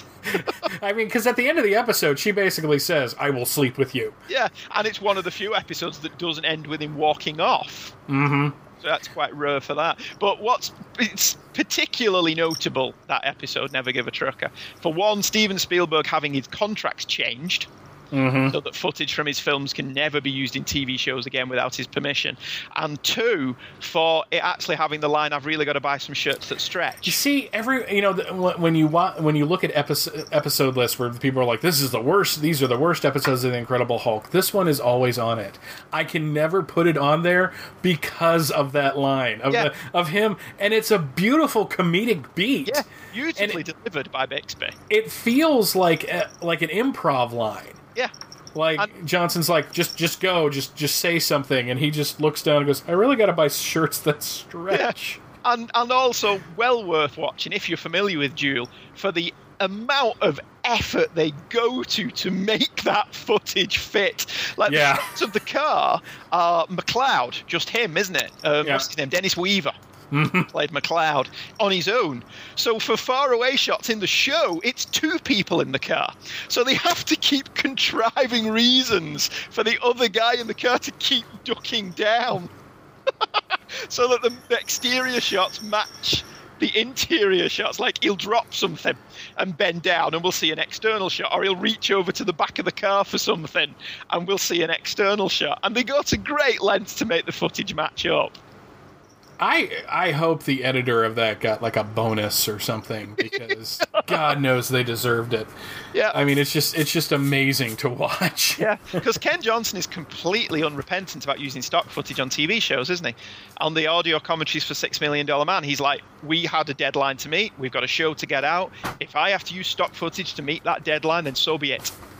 Well, it's nice that somebody who like we were alluding to earlier, kind of considers himself not better than the material, but probably built for more classical themes and that type of, V was originally supposed to be about the Holocaust, and he couldn't do that, so he made it science fiction.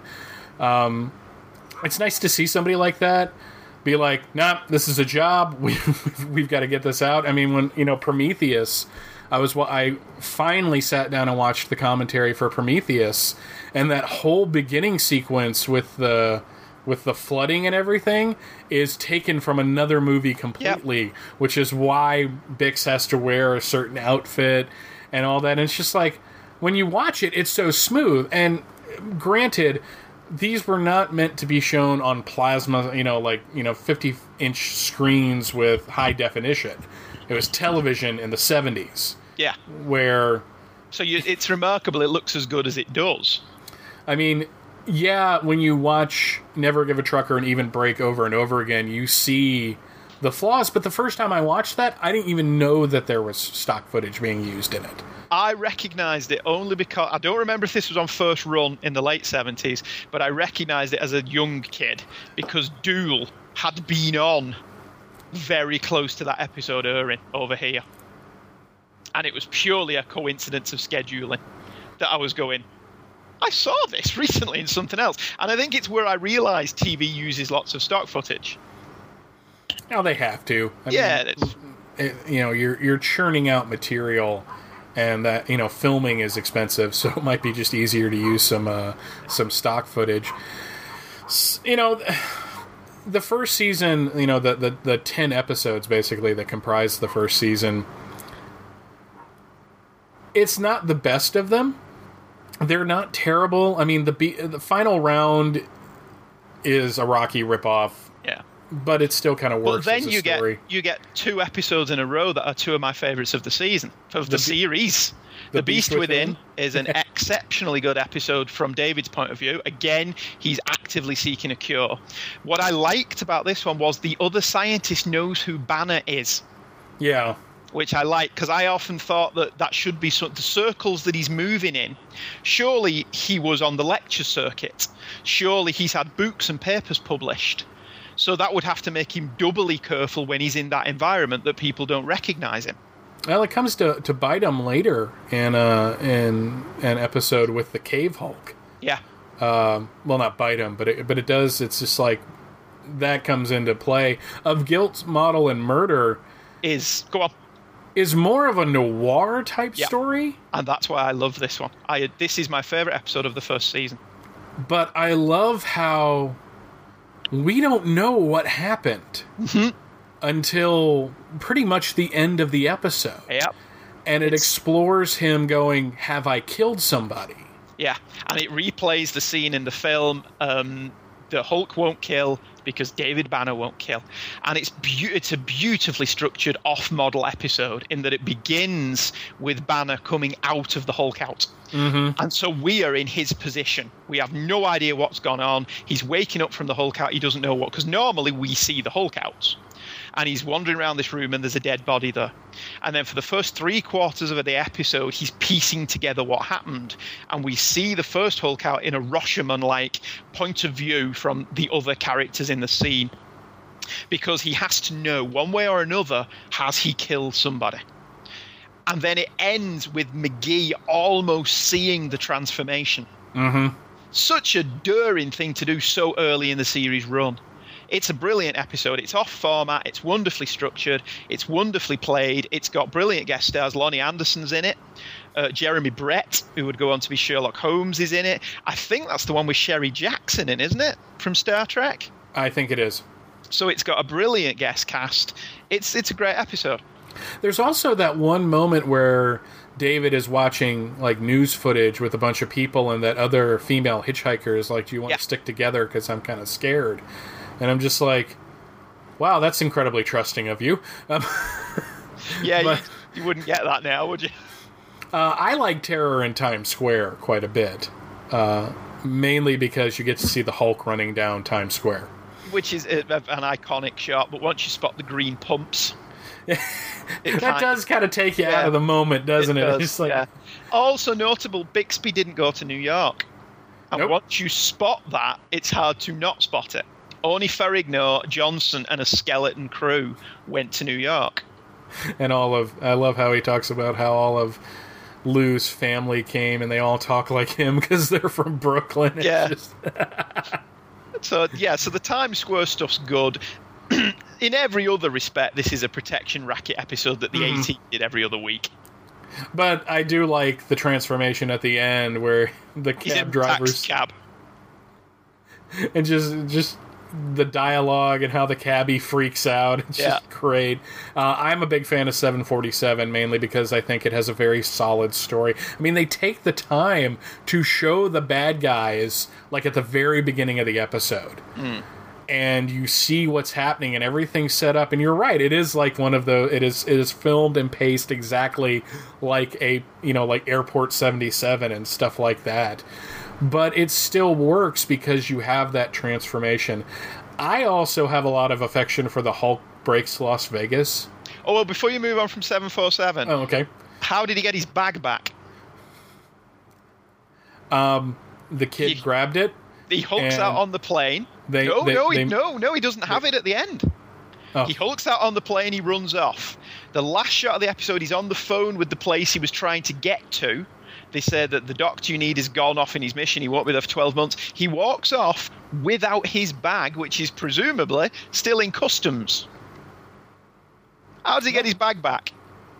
Yeah, he goes to the airport. Goes to the lost bag. Lost property. I never thought about that. I was creating this elaborate backstory where the kid picked up the bag from the airport and met with him later, and they had coffee or something.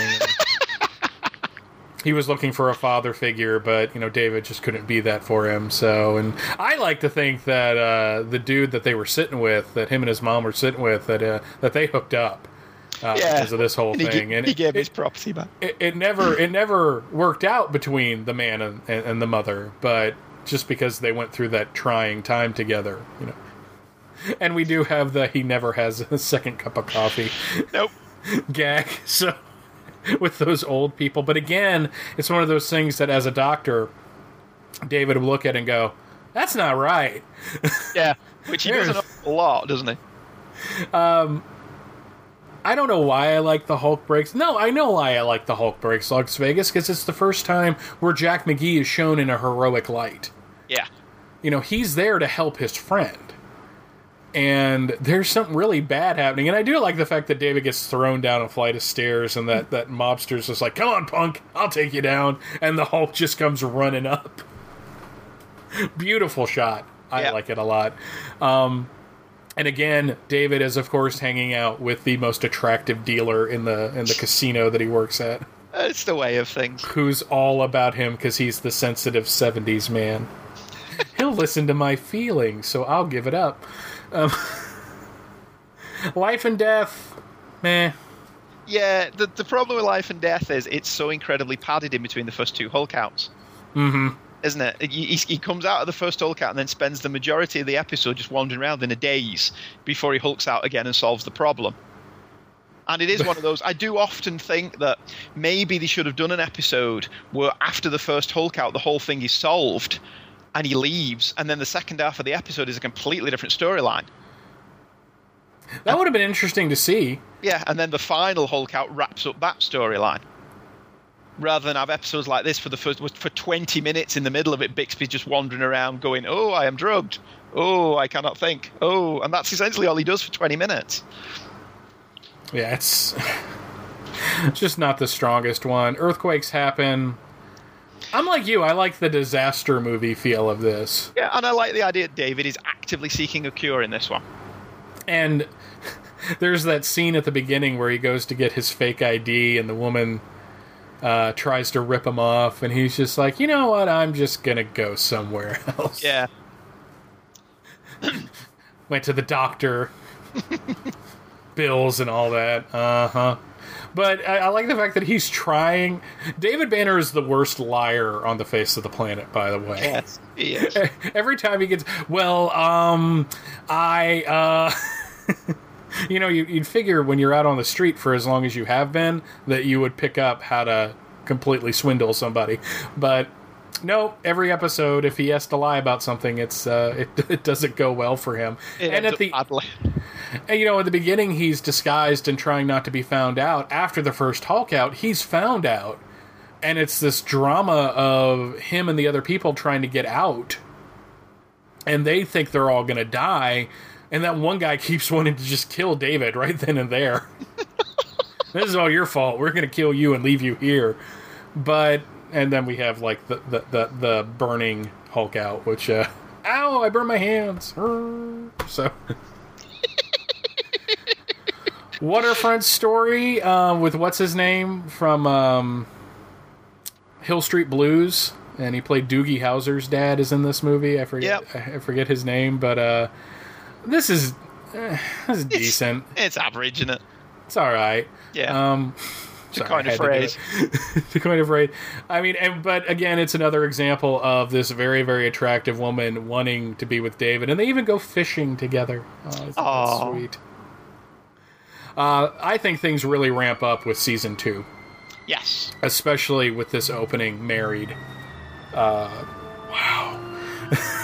Yeah, the only problem with Married is it is exactly the same plot as The Bionic Woman. 2-parter on the $6 Million Man. Right down to I've never seen that, so interesting. When you get the DVD set of season 2 of 6 Mil, you will be watching it going, right, okay, Kenneth, you just crossed some names out, didn't you?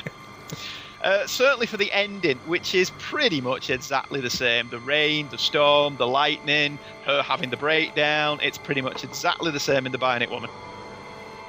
That sounds really good, actually. Yeah, oh yeah, it is good. It's an excellent episode of 6 Mil. It's a good episode of The Hulk as well. But it's one of those things that once you've seen them both...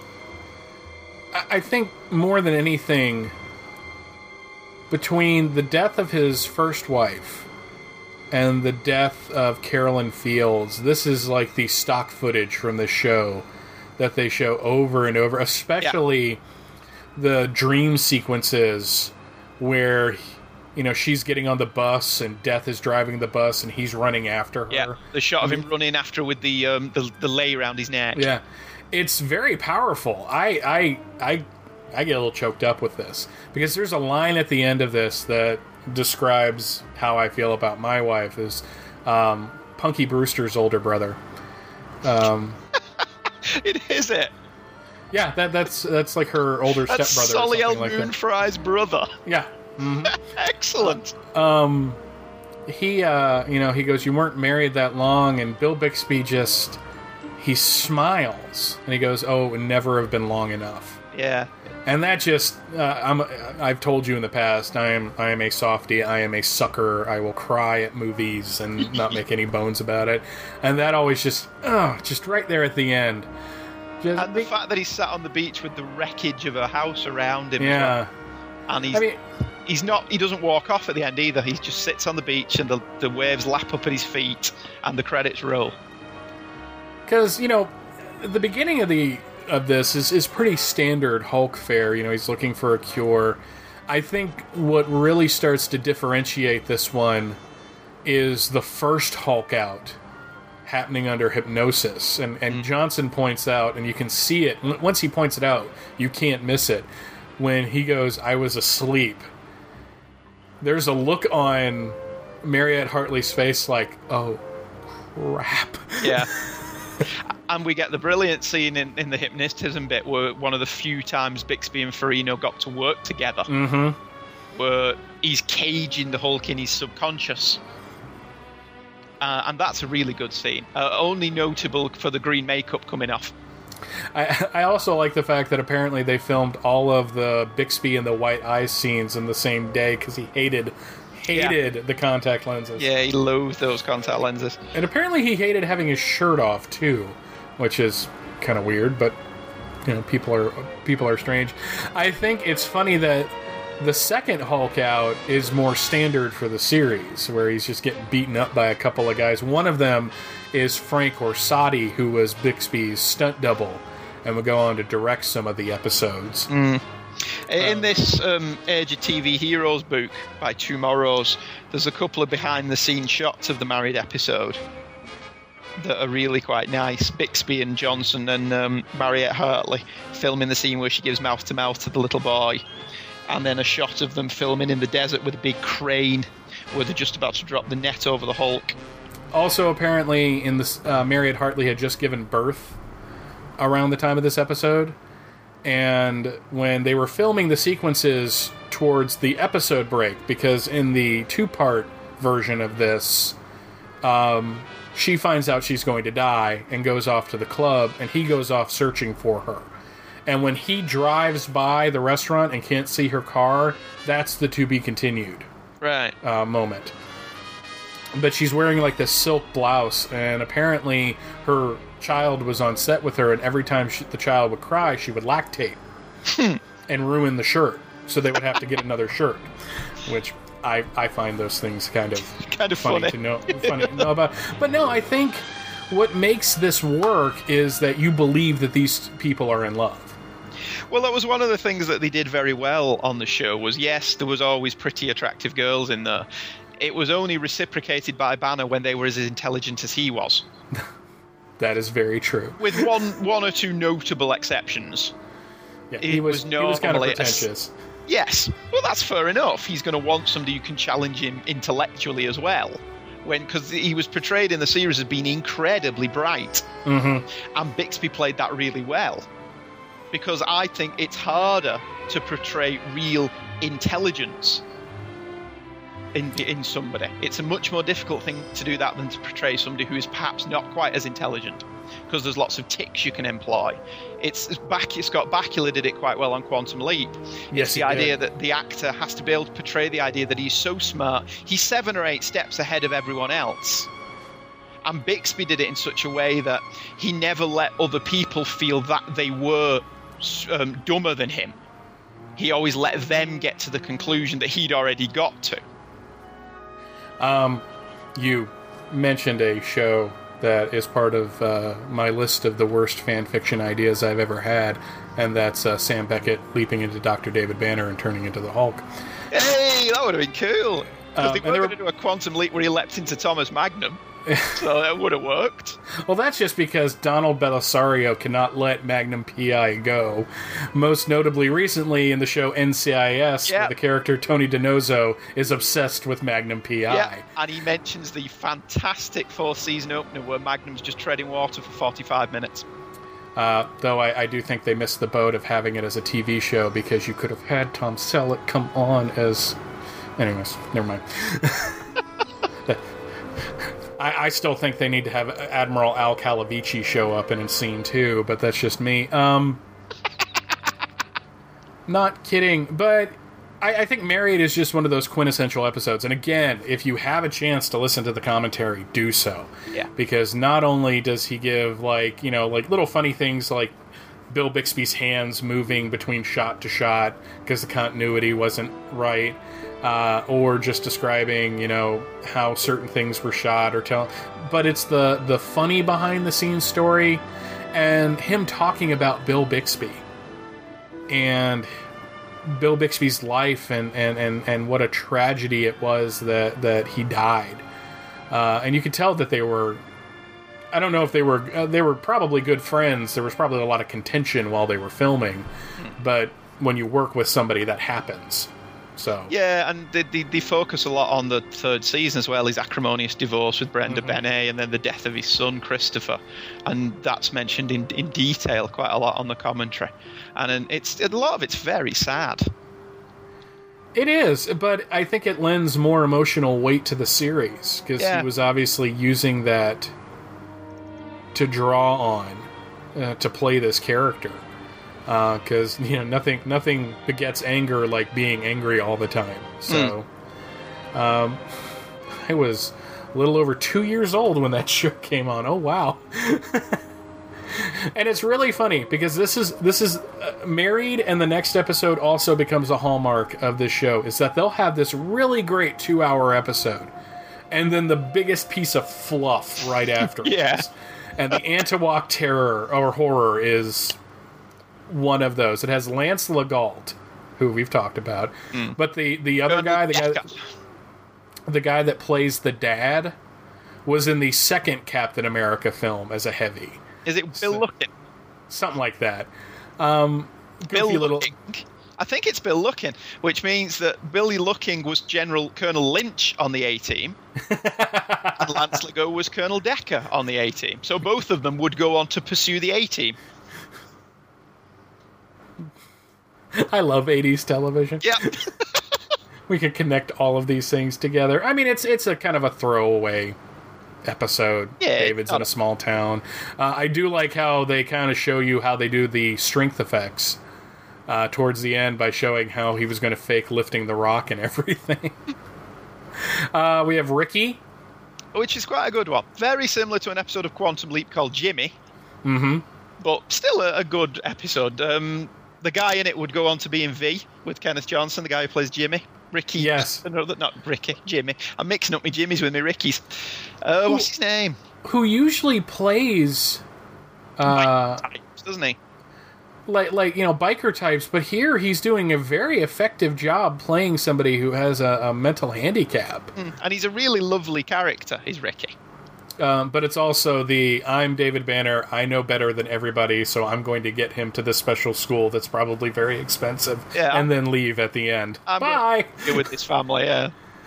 Gerald McCraney makes his second appearance. Yeah, one of his lesser appearances. Well, he's kind of like a bad guy, so... Rainbow's End. I have no memory of this episode. Oh, it's the racehorse one. Yeah, it's the horse racing one. But next we get one of the best episodes of the show's run. And something that you and I have discussed in emails off the air, A Child in Need, where we get one of the social issue episodes, but handled so well. Handled exceptionally well. Because, he comes across, as working as a groundsman, as the Wikipedia entry says. He's basically the gardener of the school. Comes across a boy who's being abused. And instead of having the Hulk just go beat the guy up and save the kid at the end, they take the time, and I think the actor playing his father really sells this, that he's not necessarily evil. No. He just has a problem.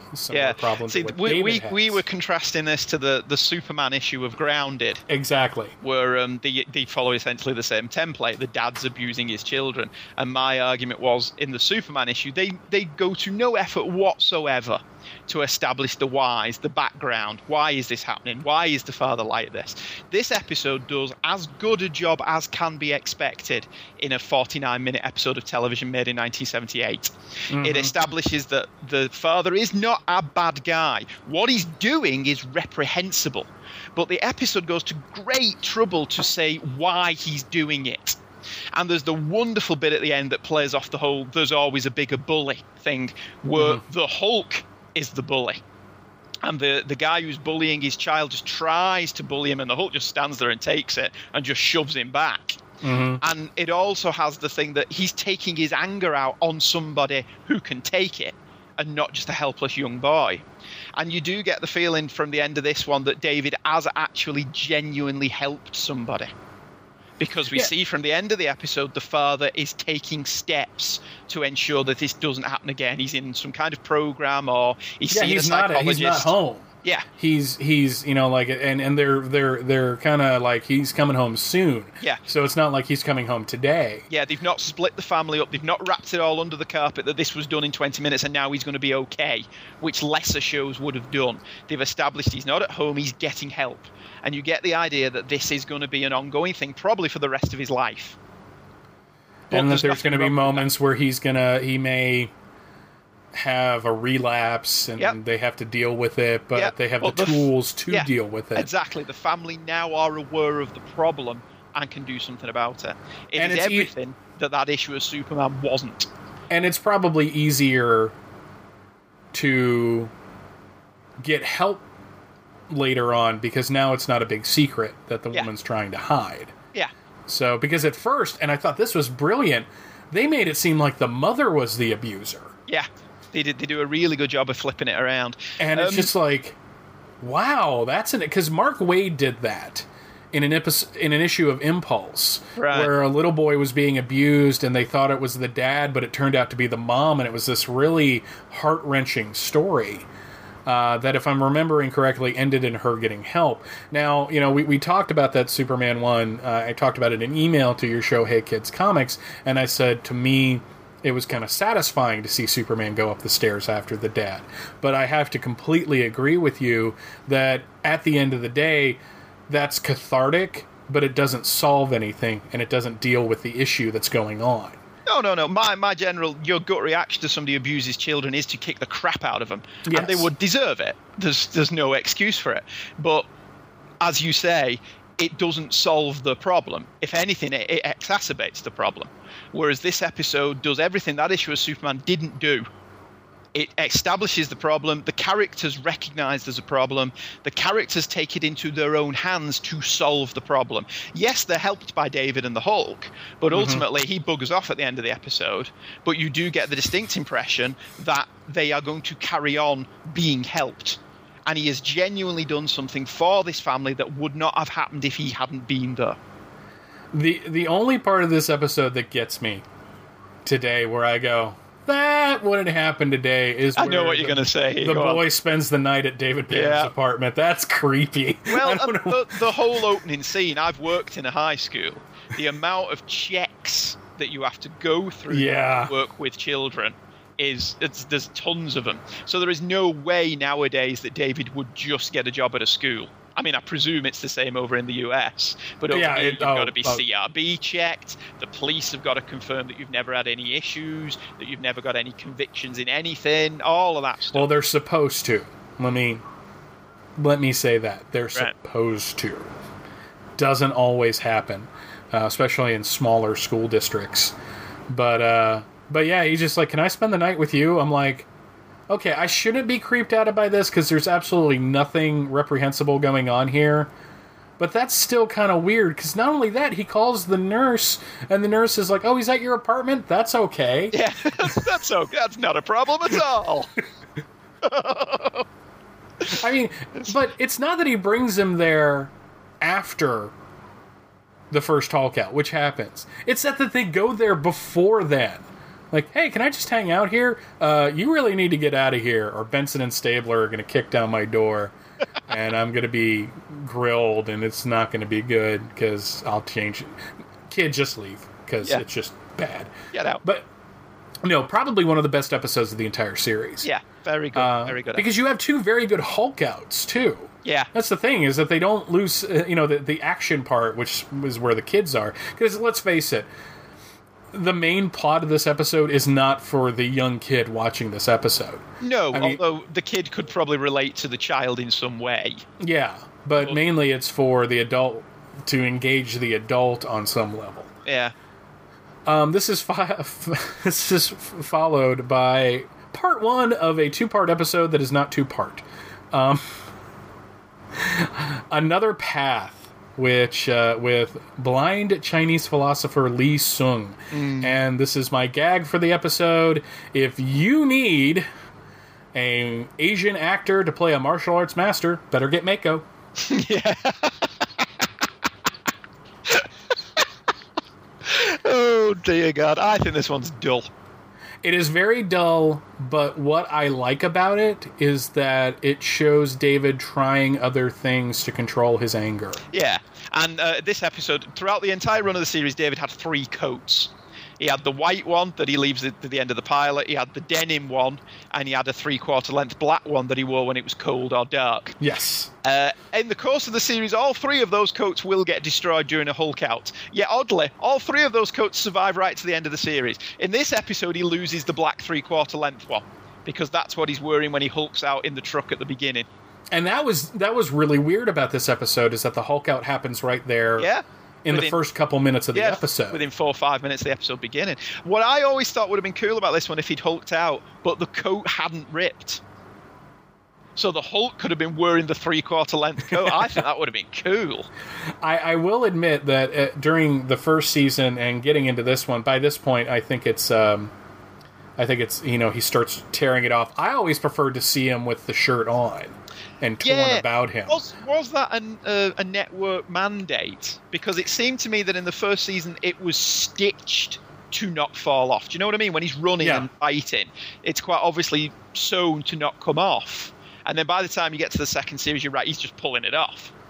If it was a network mandate, it's probably because, according to Johnson, The Incredible Hulk had a high demographic of women watching it. So, give them what they want, which is loose chest. Yeah. But as a visual, I always liked the shirt to stay on. It looks cool. It just looks good. And, I mean, I don't mind that they changed it. It's not like going to be my sticking point, my bridge too far for the series. Like, after that, every episode was crap. It's not an issue. I was just wondering if you knew why that would be. No, unfortunately, I don't think Johnson never talked about it in the commentaries, and I really need to do more research into the series. So, But got a couple... Some forgettable, some fun episodes. Alice in Disco Land, which was awful. Killer Instinct, which kind of explores all of the themes from A Child in Need, but with an adult. Yeah, and that's a good guest performance from Denny Miller. Yeah, he's excellent. He's excellent later in the series, and he has a little role in V that I like quite a bit, too. Yes, he does. So Killer Instinct's not an awful one. One of those, it was either Killer Instinct or Child in Need, was filmed for the first season. I can't remember which one it was. I think it was A Child in Need. Right, I know one of them was held over for the second season for some reason. I don't know what that reason is. Killer Instinct also has a lot of stock footage from football games. Probably the same stock footage that was in the $6 Million Man episode. One of our running backs is missing. Stop the Presses, where you have two women that want to get into David Banner's pants. I like this one. I think this one's a fun episode. Because it is a fun episode. It centres around the idea somebody has taken a photograph of David, and he has to get it back before it sees print. And there's a guy out there that is scummier than Jack McGee. Yeah. It's a fun episode. I like that one. Pat Morita's in it, so we have another Karate Kid alum in this. But... now that you've said what you said before, it makes perfect sense. These two women want him. Badly. Yeah, probably at the same time, if he's looking. Yeah. But he just kind of looks at them as sisters. Because one of them is definitely not intelligent. She's played kind of ditzy. And you're right, he just kind of keeps them at arm's length, probably because he doesn't want a fight to break out. But yeah, he probably could have scored that. I mean, it was the 70s. There were key parties. Come on, David, live a little. And you never know if you Hulk out in the middle of it. That may turn him off. There is a porno out there. Of course there is. No. I'm dead serious. It took the pilot and did a porno version of it. So I have not seen it. And nor do I think I want to. Escape from Los Santos, very forgettable, on the run. Not memorable at all. Wildfire, which is the one where he is working for an oil rig, and the daughter... This is like one of the first, I think, episodes where it's just like, David Banner just got some, and now he's going home. Right before the first Hulk out. It also has as a guest star Billy Green Bush, who plays the middleman that used to work for the guy that owns Wildfire, but now works for the bad guy ostensibly. He'll come back in one of my favorite episodes. Again, wasn't this done as an episode of Quantum Leap? Yes, it was, as a matter of fact. But Sam had more sex than. Yeah, because Sam conveniently forgot that he was married. Whoops. If I was married to Terry Hatcher, I think I'd remember that. Yeah. A Solitary Place. I like the idea behind this one. Yes. I like the idea that he's just got fed up of being from city to city and he takes himself off to somewhere isolated. Yeah, he's off the grid. Yeah, trouble finds him. But I would have loved to have seen that he had a book, How to Survive in the Wilderness. Because I don't believe for a second David Banner knows how to do all of this stuff off the top of his head. Well, given that he grew up on a farm? But I do think he's had quite a privileged life since becoming a doctor. At this point, we don't know that, which will come to one of the big sticking points of a comment made in the pilot that drives me nuts now. Yes. But no, I like this too. It's just like, you know what? If I'm out in the middle of the woods, I can't do any harm. You know, I'll probably tear up some trees, but I can't really hurt anybody. Yeah. So of screw course, you guys. I'm going home. And of course, the female that stumbles upon him is lovely. Yes. But I never get any tension between the two of them. And I love the fact that he knows right from the beginning that she's faking her injury. Yeah, because he's a doctor. Oh, really? It's so he's being so condescending in that scene. And he's typical of TV doctors in that he knows everything. Yes, he's a... Not only is he a research scientist, he's a medical doctor. I mean, at least in Quantum Leap, they established that Sam Beckett had, what was it, 6 degrees? Well, yeah, he was a child prodigy. He graduated high school at 16. Yeah. Whereas he did this. Go on, sorry. He's just smart. Whereas in this, everything. David does follow the standard TV thing that he's a doctor. Thus, he's very, very, very intelligent and knows everything. Dr. McCoy was the same. Dr. McCoy could do everything. Yes, he could, and I never really thought about it, and now that show is ruined for me. No, just kidding. We have the Blaxploitation episode next up. Like a Brother. Car wash. At the car. Now, this is one of those where you see a lot of people that you would... Ernie Hudson's in this episode. Yes, he is. As a heavy... And he does it very well too. But what amuses me is the guy that plays the main bad guy, Tony Burton, is played by who plays Taylor George is played by Tony Burton of Rocky. Yes, but if you watch Rocky 2, the guy that plays the brother, the older guy, what is that character's name? Because you have the younger brother who has diabetes. Yeah. And then you have Mike, his older brother. Mike is in Rocky's corner in Rocky 2. Oh, right. Which would have filmed around the same time, wouldn't it? Yeah, and I was watching, because Rocky 2 just happened to be on. I'm like, hey, it's the dude from the Hulk. So, this is one of those, David's in the inner city, has somehow become friends with everybody, makes himself useful at the car wash by sewing up somebody's hand. It's meh, isn't it? Yeah, it's not a... They put him in a room with a panther. I mean... It wasn't that an episode of the 60s Batman? Yes, I think it was, as a matter of fact. We have our creepy, kooky, altogether ooky episode, The Haunted. Which is kind of similar to the Antwoord horror. Yeah, this actually has a better ending, because when you realize that the plot is the woman's moving back to her house, her twin sister died there, but she's the twin, and David figures it out because of the heart condition, and he talks to the doctor, and the guy you think is the creepy guy isn't the creepy guy, so it's just... It turns a lot of the conventions on its head. It's still a very forgettable episode. Yeah, nah. However... Yes. Next, one of the single best two-parters of the entire show. So good, you don't even notice that part 1 only has one Hulk out, and it happens within the first 5 minutes of the episode. Essentially, what you get here is one of the best kinds of television low-budget shows. It happened in Deep Space Nine, where they had no money, so they basically put Keira Nerys and a Cardassian in a room together and had them argue for 45 minutes. This is exactly the same, really. There's a lot of stock footage in it, but David is caught in an accident when he's picked up hitchhiking by a woman who's driving erratically. The car crashes. David is taken into hospital and his face is bandaged up. He doesn't know who he is. So Jack McGee shows up to interview him, and the two spend the night together fleeing a forest fire. It's so go on, sorry. It is so good. Yeah, it's essentially a two-hander between Bixby and McGee, where McGee puts forward his point of view and his reason for following the creature, and David kind of just get flashes every now and again. It is an exceptionally well-written and well-performed episode. And it's really... Bixby excels in this, one, because for like the first half of it, he doesn't remember who he is. And he plays that very well.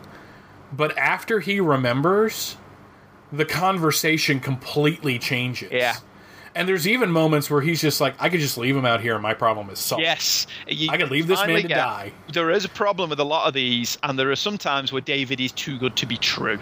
And in this one, you see that, no, he is human, and he really does consider, if I leave this guy here, 50% of my problem is solved.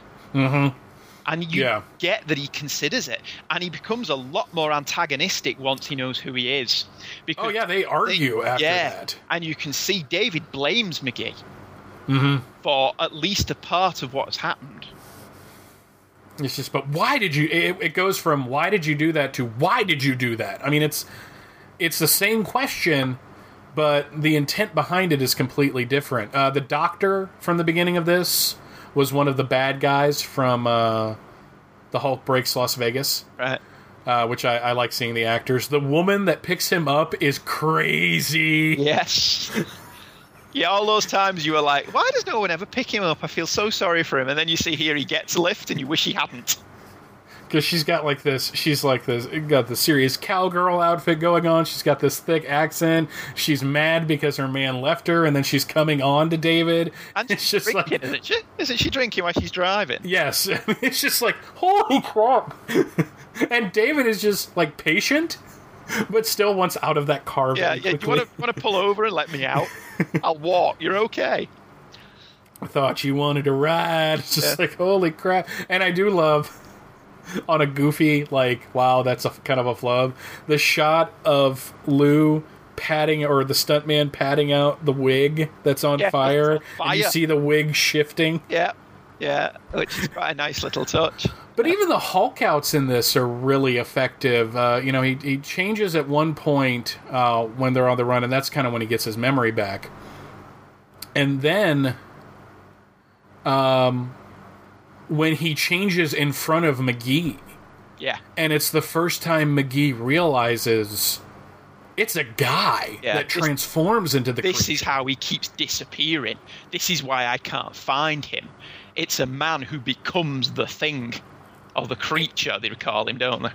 And because they only call him Hulk once in the pilot. But this is like an important, what we would call today, a mythology episode. An arc episode. Yeah, they didn't really have mythology episodes in the 70s. Well, this is why this show was so good. It had an internal continuity that, for the most part, it stuck to. Yeah, in the first season, he goes from point A to point B to the final episode of that season. Like you see, when you watch them all together, you see him traveling across the country. It's really interesting to watch too. Once again, we have a brilliant 2-part episode that can be shown as a movie and really gets into the character. And we before you go on. Oh. Best thing about this one, the lengths that they go to have him not lose his bag. Yeah.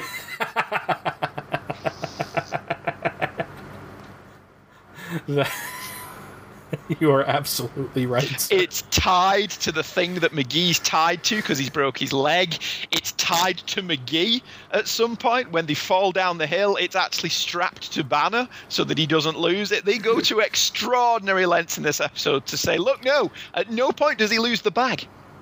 Here's another sad admission on my part. When I was 19 years old, I was traveling down to where I live right now to go to my father's wedding, and I had to get a bag to carry my clothes in, and I specifically chose a bag that looked like the one that David Banner traveled with. Oh, dear me. I was with my friend Heather. I go, I need to find a David Banner bag, and she gave me that look that most women in my life have given me, even though we weren't romantically involved, but we were really good friends. She gave me that look like, really?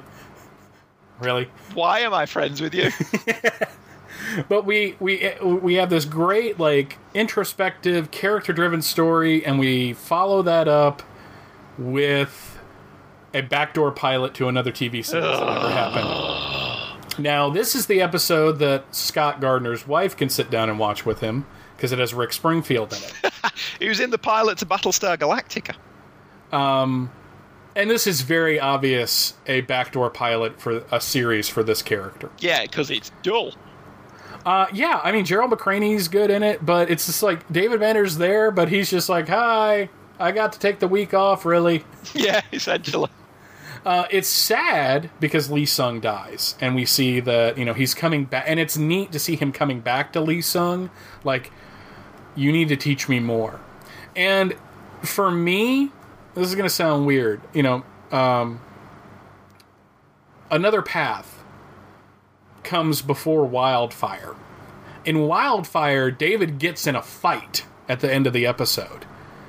And I always thought it was cool that after this episode, David fights a little better. Yeah, he doesn't just get beaten up. So it's very subtle, but to me it was, so he not only taught him some, meditation techniques, he probably taught him some basic self-defense. Which, in true martial arts, that's the point. You're trying to get out of the situation. You're not going in to fight. Yeah, which would come in useful, one would think, for David Banner.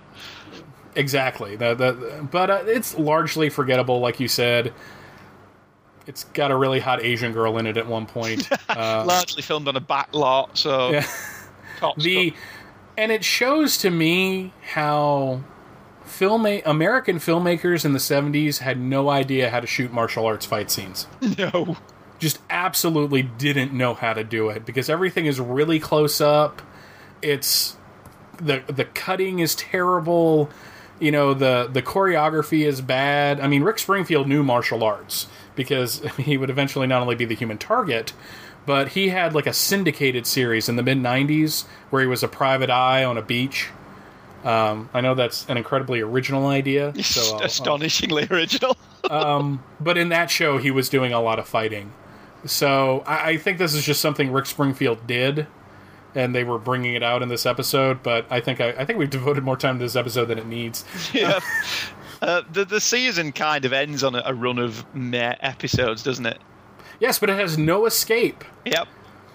Which is extremely important, not because it's a good episode and not because George Jefferson is in it, but because Jack Kirby is in it at the very end of the episode. Is he? End of the episode, they have the guy that thinks he's Ernest Hemingway in the hospital, right? There's a guy sketching him. They show him, that's Jack Kirby. Right, I did not know that. Not even mentioned in the credits, but if you know what Jack Kirby looks like, yeah, and you see the drawing he does, because it looks like a Jack Kirby drawing, and that's why this episode will always be like, Jack Kirby. Right, I did not know Jack Kirby was in this one. Only creation of his that he had a cameo in. And before Stan would have to wait to the reunion movies. Mm-hmm. And that makes me a little sad, and this is not a Stan Lee is an evil guy comment. It just makes me sad that Kirby didn't live to see his creations get to the big screen comment. So, just gonna put the brakes on that argument right away, because one, Andy and I see eye to eye on that issue, and two, I'm not getting into it. So, not what we're talking about. Kindred Spirits with Cave Hulk is not a bad episode at all. A very young Kim Cattrall. And what's his name? What is that actor's name who would go on to have a pretty decent career too? No, Kim Cattrall is absolutely gorgeous in this episode. Yes, she is. A. Martinez. Yes, I know. Is one of the Latino-looking guy. Mm-hmm. Isn't the guy in this as well from the Tribbles episode of Star Trek? Isn't he in this one? I don't know. Whit Bissell? Yes, that's the one. And he would come back like one of the controllers in Earthquakes Happen in Prometheus. Yeah. I like this episode a lot because it like another episode shows that there were other Hulks in this universe. Yeah, and it just gives the whole series like more of a feel that this is a universe and not just a show you watch every week. Yeah, it's not a bad episode at all, Kindred Spirits. It's quite enjoyable. Kim Cattrall's good in it. It's nice seeing that there was another Hulk-like creature around, because that ties into the first. Mm-hmm. Later on. Mm-hmm. Sorry. You're talking about my favorite. Next up, we have a great episode where Christine from Night Court teams up with Jack McGee to track down the voice of one of the Teenage Mutant Ninja Turtles. So, again, not an awful one. You see a lot. This is the one of the two I was mentioning that is largely from McGee's point of view. Mm-hmm. And do you get this feeling that Marky Post wants to jump his bones? Well, Marky Post is lovely. Oh, God, yes, she is. She was in the A-Team and Fall Guy and all those other things. Night Court. In the early 80s. Which I watched over and over and over again. So. I don't know if she's still acting. She dressed as a witch in an episode. It was great. I'm going to stop. No, what I like about this episode is, one, like you said, it's one of the ones that it's from McGee's standpoint. Two, we see him saddled with this young reporter that he really doesn't want to be with, but in the end shows some potential. There's a little sexual tension between them, which is kind of weird. But also, it's really sad that this guy who just happened upon the ripped shirt of the Hulk, his life is so pathetic that he has to invent another life for himself. And that amusing scene where Marky Post goes to his apartment and the neighbor's like, "Hey, Harold." And she's thinking, that's a prostitute. One of the things about this episode that I absolutely hate is at the end, David changes because a bell is going on, and when the Hulk throws the bell out the tower, you see the wires. See the strings, yeah. I'm like, wow, not even trying to hide that, are you? Okay, then. The last two episodes of this season are kind of crap. The Quiet Room, meh. And Vendetta Road, which is even worse. Yeah. Let's take Bonnie and Clyde and do it as a TV show. Yeah, and it's... Again, this comes from an era where you could have this as a season ender and it be okay. Whereas today, you would have to have like some big epic thing happen to lead into the next season. Yeah. Whereas now it was just another episode was the season finale, wasn't it? By season 3 shows firing on all cylinders, and I think this has some of the best episodes of the series in it. Yeah, I think this is the best overall season. You know, I'm going to agree with that, even though season 4 has, like, my favorite episodes in it. Oh, yeah, season 4 has my favorite episode. Oh, no, my favorite episode is in season 3. But season 4 has some of my favorites as well. But overall, it was enjoyable every week, even with episodes like Jake and Babalao and Behind the Wheel in it. But, you know, Metamorphosis, where he's with Mackenzie Phillips. And what I love... The what? Gary Graham's in this. You know, I was going to say the same thing. Very young Gary Graham. Matt Sykes is in this episode. And I remember seeing that after watching Alien Nation and going, so that's how they met. Because, here's the thing, folks. Kenneth Johnson will reuse actors all the time. Yeah, normally ones he was at school with. Steel as a film is full of his people, including Charles Napier. The guy that played George Francisco has a role in it. It's like, yeah. So, it's like the only reason to really watch the film besides Annabeth Gish. Blind Rage is a very good one. Yeah, explores David being blind. So, yeah.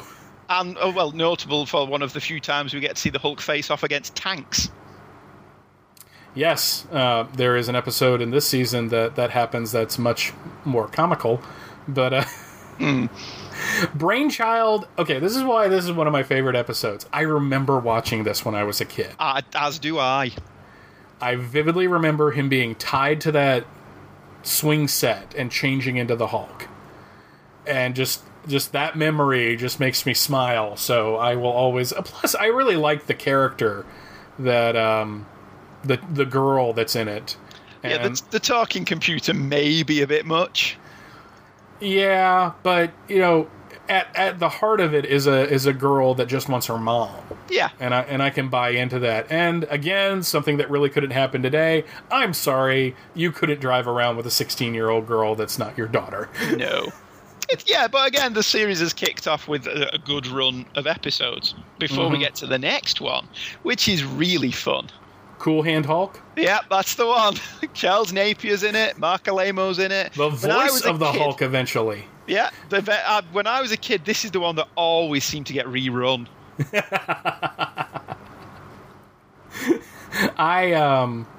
I really like this one too because it puts David in a position that he would be put in. David on the back roads of America running afoul of like corrupt sheriffs and stuff like that. This makes perfect sense. And it's also a really cool situation to put in because he can escape. Yeah. I mean, let's face it, he can turn into the Hulk and run away and be fine. The rest of the people there is the problem. And Charles Napier, who I love as an actor. I think Charles Napier's great. Always love as an actor. I mean, actually, it's funny. One of my We favorite reach, roles, brother. One of my favorite roles of his was Duke on this animated series called The Critic, where he plays this Ted Turner-like character who's Jay Sherman's boss, and he has like. On one hand, Jay, I agree with everything you just said. On the other hand, shut up. And the weird. I'll send you a clip of the We're the Bears that sing for Duke. Okay. Because it's classic. It's really sad that you guys never got The Critic over there. Because I think we did get The Critic, but I think it was only on cable. I mean, I know him only from his appearance in The Simpsons. But no, he plays a very believable. I mean, okay, let's face it. This guy's in here probably for a reason. Yeah. That doesn't mean he's not human. Yeah, it doesn't mean he's not a nice guy. And the corrupt warden and everything. And yeah, this is very much Cool Hand Luke with the Hulk in it. But that's done very well. Old Home Week continues with My Favorite Magician. Oh, which, other than having Ray Walston in it, is a bit meh. Yeah, it's, my dad's got problems, but he's in love with this woman, and she's marrying somebody that she shouldn't marry. Blah, blah, blah. I hate to say that, but... Yeah, and the next two are blah as well, aren't they? Oh, the rodeo one? Oh, yeah. God. Yeah. I hate this episode. Is very dull, and L.Q. Jones is in it, but that's probably the only notable thing about it. And behind the wheel, David's working at a taxi cab company, and is notable only for the fact that he has to give Jack McGee a lift.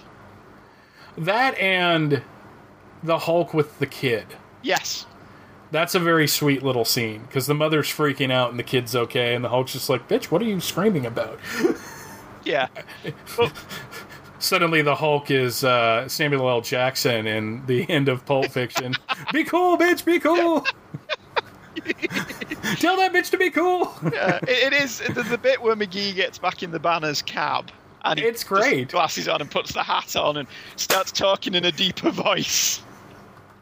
Again, David Banner's is many things. He is not a good master of disguise, nope. Nor is he a good liar. Nope. So. But it's a nice little scene in an otherwise forgettable episode. This is my favorite episode of the season. Right. It's Homecoming. It's up there for me. It's in my top 3 favorite episodes of this season. Flies in the face of something David said in the pilot. Kind of.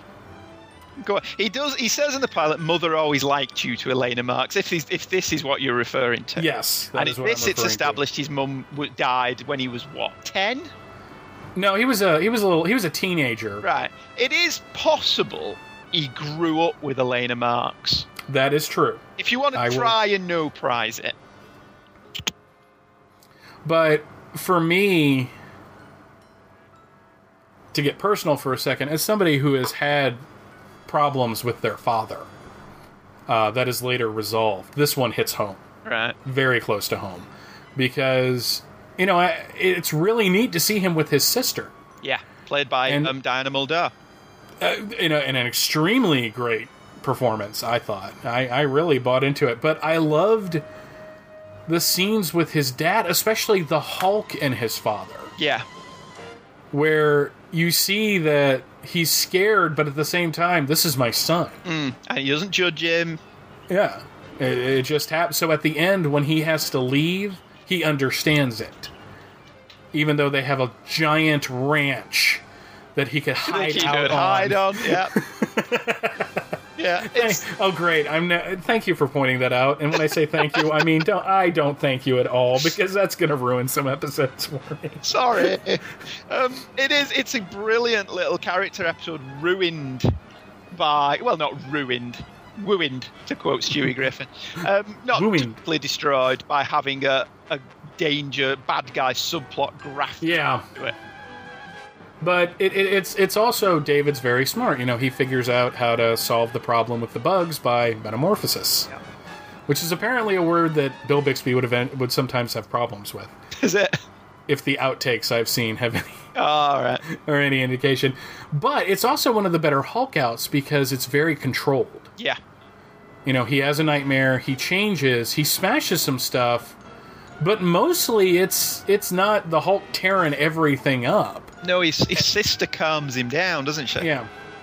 And, you know, he runs off, and there's, like, the kind of, you know, the thing with his father, but just at the same time, it's just...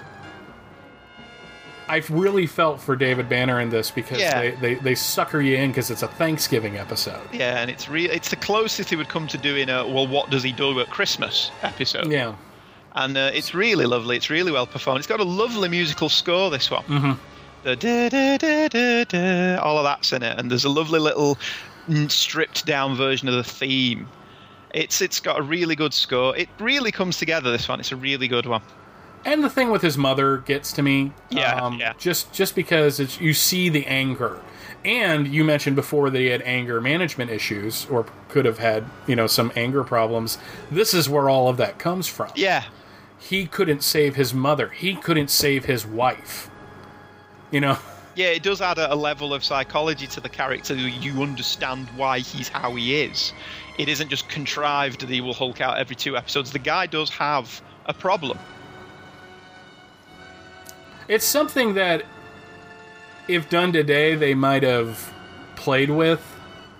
Yeah, well, there if they would have established it. There'd be a lot more seeding of it if they'd done it today. Yeah. Like Married, for example, would probably take place over a number of episodes if they did it today. He would meet up with her in one episode. They'd establish that she's got a problem, he's got a problem, whatever. You'd probably have a couple of episodes of him wandering around where they're communicating with each other. And then they'd have an episode where she gets worse and he goes back to her and they get married. So it would be told over like half a season, probably. Couple kind of forgettable ones, the snare or the world's... snare's awesome. You like the snare? I've always the most dangerous game, Hulk style. It's got a first point of contention. Congratulations. Oh, that's fine. An excellent performance by Bradford Dillman. His glee on his face when he sees that he's obviously done the premise of the most dangerous game. Yes, I read the story. So Dillman's hunting real people. He's Kraven the Hunter. He's hunted everything on land and sea, and he could play Kraven the Hunter. He could at this point, and he's very good in this. He's very good in Escape from the Planet of the Apes. Bradford Dillman's a good actor. He takes David to they meet in an airport. He's got an own private island. He takes David to the private island ostensibly because the storm has meant that David's plane will not be landing tonight or will not be taking off. And tomorrow we'll bring him back to the airport or take him in his private plane or whatever to wherever he's going. David accepts the invitation reluctantly, it has to be said. And once there, he drugs David, equips him with some equipment, if that makes any sense, and lets him loose on the private island, giving him a certain amount of time, and then he will hunt him. Of course, David's the Hulk. He witnesses David change, and the utter glee on his face when he realizes that here is something that can really challenge him. It's brilliant. And then the rest of the episode is a battle of wits between David and this guy, who I don't know if he's given a name. And it's fantastic because Dillman, it's a two-hander between Bixby and Dillman, despite the fact they never actually meet from that point on until the climax.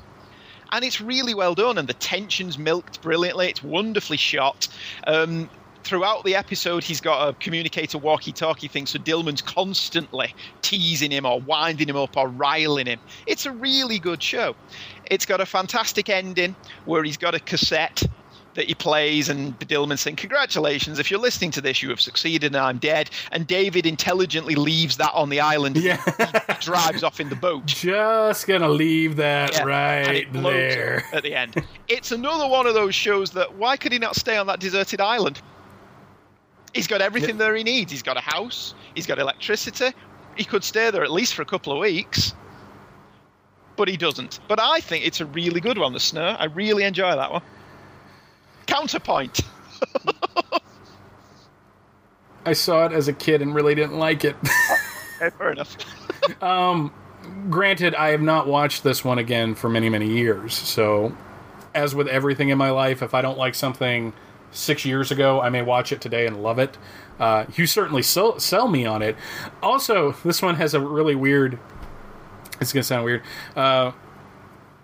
We moved to Mountaintop, Pennsylvania when I was 7, and we had to stay in a hotel for a few days because the rental house wasn't ready. And this was on the TV at one point, this episode. I remember watching it. And I think that's probably why I don't like it, because I was kind of bored as a kid, and that may have bled through. Now I got to watch it again. I know that's a hard thing. It's not like I don't have DVD box sets that Universal has milked money out of me on. Yeah, it's. I think it's the only downer on it, considering the big emphasis they put on the fact that he sees him become the Hulk and he's fascinated by what he can hunt. The second Hulk out is therefore a big disappointment. Yeah. I was expecting more of a hunting the Hulk scene, and we don't get that. But the cat and mouse between Dillman and Bixby is really well done. Can we agree that Babalao isn't a good episode? Oh, that's god-awful. Okay, good. I didn't want to go 2 for 2 on that. No, just he's in New Orleans, she's kind of hot, superstitions, blah, blah, blah. Yeah, dull as dirt. Captive Knight, which is kind of... Go on. Kind of not a mediocre episode, if not for one, the Hulk versus a tank. Yes. At least a toy tank. A toy tank. And the scene with the Hulk is quite an extended one as well in this one. And him with the green mannequin. Yes. Where the love theme comes up. He steps back, takes the shirt off, like, hey, look at what I got. Hey, hot mama. Yeah. Otherwise, pretty standard David caught up in circumstances beyond his control. I liked that David pretends he's in league with the criminals. That was... See, that is something that I like about this, because you really get... The side characters are just as good as Bixby in this one. Where when Bix does play as the bad guy, and the one guy's like, I knew it, and you see the betrayal on the face of the woman, it does make for a very good episode. I mean, it's not a bad episode like Babalao by any stretch of the imagination. I just think it's kind of like one of the more standard ones. Yeah, it's notable for those two things. The Hulk out is extended, and there's multicolored mannequins, and his reaction to the green one is hysterical. And Bixby doesn't give anything away. No. He would have been an excellent poker player. No, he's he plays it very close to the vest in this one, which is one of the reasons why I like it. Yeah. Broken Image with the evil twin episode. That's not an evil twin episode. Yeah, notable only for Banner and McGee coming face to face, I think. Yeah, I mean, it's just the one thing I like about this episode is that they're face to face, and the guy, the gangster henchman shows up. Boss, is this guy bothering you? And you see the doubt start creeping in on McGee's face, and then at the end, Bixby as the gangster going, no, there's a guy that looks like me, and just trying to explain that to the cops. Yeah. So it's an enjoyable episode. Yeah. Not one of the best, but no, not awful, but not one of the best. However, the next one is one of the best. Love this episode. Yeah, one of the best of the series run. Proof positive. Notable for not having Bill Bixby in it. Not at all. He's played by a stuntman at the very end. I mean, he's there in flashbacks, but he's not there as like a character. It's all about it's Jack McGee having a very attractive woman seemingly come on to him. Because the basically Carol Ferris is taking over the the airline, and she's wanting to figure out what's up with Jack McGee, and the fact that it basically is a clip episode. Yeah. I mean, but they frame it in such a way that they make it a powerful character piece at the same time. Because it's all from McGee's point of view. Exactly. And it's McGee's reason for hunting the creature and why McGee does what he does. And it's the underlying, the idea that this has cost him as much as it's cost Banner. It's destroyed his life, this obsession. It says in this episode he's lost the woman that he was living with because of it. It's lost his reputation because of it. It's heavily implied that at one point he was a good reporter. And we've seen that in previous episodes, that he really shouldn't just be working for this rag, the National Register, but he's obviously hit up on hard times somewhere. And this obsession is costing him as much as it's costing Banner. I just think it shows what a great actor Jack Colvin is. Can carry the show on his own when he needs. Yeah, the thing about I almost said the chaser, but that's like that sounds like he's like a mixed drink or something. McGee is the bad guy, but he's not evil. He's the antagonist. He's the very definition of the term antagonist. And the fact that they took so much time to flesh him out as a character is, I think, why he is fondly remembered. Because if he was just a two-dimensional character in town to find the Hulk, it would have been boring. But the fact that they decided to constantly shade him. Now, let me ask you this. Even though the psychic comes a month later, is this the episode that Bill Bixby had to leave because of the death of his son? No, this is the episode where he was going through his divorce. Okay. The death of his son was in 1980, later than this, so it was in the fourth season. Okay. I was just curious about that, of why he wasn't in the episode. So. The death of his son was after they'd got divorced. This was the divorce. Which is kind of weird because, like, well, not like the $6 Million Man, but like Lee Majors, he would eventually go on to star with his ex-wife. Yeah. In a rather poignant episode. Sideshow, meh. Meh. Long Run Home, double meh. Fallen Angels, Triple meh. notable because it stars the aunt of Donovan Morgan Grant. Does it? As the main girl. Excellent. That's a good his claim. aunt. That's a claim to fame, isn't it? Yeah. And when he told me that, I was like, you are now more awesome to me for no reasons that are yours. Yeah, that's pretty damn good, that. It's basically Oliver with the Hulk. I mean, yeah. The lottery. Nah. It's fun, at least.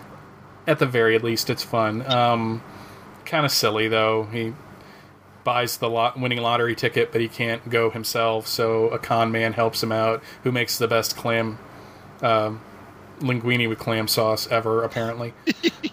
Isn't it sad that that's what I remember from this episode, the linguine with clam sauce? It's not sad now.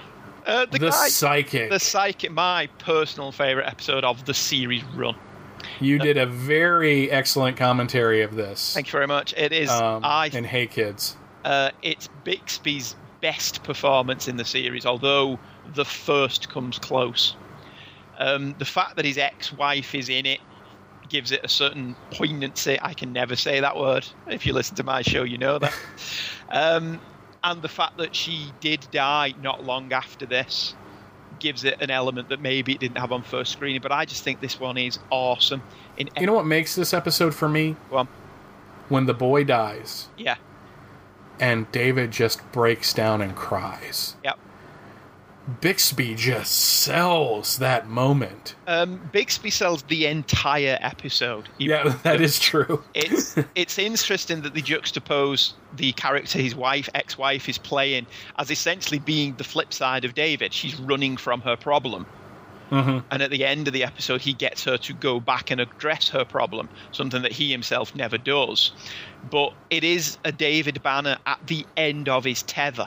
We finally see 2.5, 3 years of this unbearable problem coming down on him with the weight of, does he now have this boy's death on his conscience? And not only that, he tries to kill himself. Yeah, and it culminates in a fantastic scene where he leaves his suicide note and says, I've had it beyond hope, beyond cure. I've had enough, David. And he's on the ledge. He's going to jump and kill himself. He cannot go through with this anymore. And it's one of those things that they would, either by design or by luck, I don't know, they would never address this in quite the same way again. This is the culmination of everything since the pilot, of Banner's life being completely destroyed by what's happened to him, by him not knowing what happens to him when the Hulk takes over, the lingering doubt in his head that is the Hulk potentially a killer, despite the fact he knows in his mind he won't kill. So ostensibly the creature won't kill, but he's not in control when he's the creature. And all of this comes to that beautiful scene that you've just mentioned where Bixby just hangs it all out to dry. He is raw in that scene. He's crying. There's snot everywhere. He is literally at the end of his road. And the only thing he can do from this point is go up. It's a beautiful episode. Beautifully performed. Bixby's best performance in the show. It encapsulates everything that made Banner a three-dimensional, well-rounded character, far more than other characters in shows of this era. It's just beautiful. It's an excellent episode. Brilliantly performed, brilliantly written by Karen Harris and Jill Sherman. Mm-hmm. Gorgeous episode. What I also really liked is that McGee figures out that the Hulk's innocent. Yeah. And reports it. Because at heart, he wants the truth. Mm. And I think to McGee's mind, if the Hulk did it, fine. I think he's a killer anyways. But he didn't do this. Yeah. And he takes the effort to track down what actually happened. And I agree with you. Probably from a writing standpoint, you can't get better than this. From a performance standpoint on the part of Bixby, I have to agree with you. There's only one other moment in the series that has this level of sadness to it. And that ends in just... I'll get to that in a minute. Sorry. Yeah. No. I know the scene you go into. It's an awesome episode. It's miserable as hell in places. It's hard to get through in play. Angela's watched this one with me and said, God, this is miserable. But it is the culmination of 3 years of this guy's life is miserable. Mm-hmm. As he says to Jack McGee in 2 episodes' time, mine is not a happy life, Mr. McGee. And it's no more apparent than in this one. Once again, we have a very good episode followed by... Meh. Okay. This aired on February 29th, 1980. I turned 4. Happy birthday. This is the one I watched in Metropolis, by the way. It's the only reason I like this episode is because I think the woman is funny. And I think her interactions with David, and David just like, I don't want to be with you, and looking at the FBI guy, and I don't want to be with you. I just want out of this situation. And this is a very important episode, though, because it's where the FBI shreds its file on David Banner. Mm. That's significant. Yeah. That's extremely significant, as a matter of fact. Yeah, but it barely mentioned again, unfortunately. Yeah, well, it's kind of a lackluster episode. Death Mask, love this episode. Yeah, this is the one love this episode that I was talking about earlier on. There is a number of US TV shows. I've mentioned to you before when we've talked about stuff like this. Over here, US TV shows were generally the family hour. There was a couple that aired after the 9 o'clock Watershed. Like The Equalizer was never shown before 9 o'clock. But stuff like The A-Team and Knight Rider were always shown at 5:30 in the evening, so was the Hulk. Magnum P.I. had an 8 o'clock slot. That was considered a more family-friendly than, say, The Equalizer or Hill Street Blues, but was still always aired later. It was never shown at 5. A couple of those shows, Magnum being one of them, Airwolf being another, there were a couple of episodes that were not deemed suitable for those time slots and were shown at 11 o'clock at night. This episode of The Hulk was not shown on first run on ITV and was shown for the very first time 10 years later in 1990 at 11:30 at night. It's a pretty harsh episode. Yeah. You have basically a serial killer on this college campus, and leading up to the first Hulk out, you have a lot of suspense, but the duel at the end between Gerald McCraney and Bill Bixby in that hot interrogation room just makes this episode where you see him break down. Yeah. Gerald McCraney's character and you see why he does what he does. Yeah, McCraney's best guest star performance. Definitely, without a doubt. Just the most solid of his guest appearances. Because essentially he carries this episode. This is very much an episode where Bixby takes a back seat to the guest star. It's not that Bixby's not good in it, he is, but he knows that this is a showcase performance for the guest star, and he lets him have the spotlight. And McCraney rises to the challenge. Another episode where a girl too young for David wants him, but there's also another hot girl that really likes him, so yay. Yay. But she's the smart one, so she's the one that David's interested in. Yeah. It's a common thread. That I never noticed until this morning. Well, that's why we like chatting to each other, isn't it? That's why I feel pretty thick right now. Equinox. Excellent episode. Yeah, I like Equinox quite a bit. One, because you see the Hulk right there at the beginning. 3 Hulk outs in this episode. It's a good cat and mouse game Yep. between McGee and Banner. Yep. But also, the woman in this is a bitch. She pretty much almost gets what she deserves. Yes, pretty much. And I hate to say that because it sounds like just women just get with it. No. She's a horrible human being. Yeah. And David will not give in to her. It's brilliant. It's so great. All of her life, you get the impression she's got what she's wanted because she's rich, and David just doesn't care. He will. What I like. Go on. Sorry. No. You go ahead. I was just going to say that all the way through the episode, the relationship between those two is just as good because he treats her with burly, veiled contempt. Yeah. Well, what I like most about it is that for him, he's got nothing to lose. Yeah, he doesn't care, does he? There is nothing about this girl's life that impacts him in any significant way, whereas everybody else who wants to kill her, has something in it for them. He's purely because he's been employed to organise her dead father's book collection or something.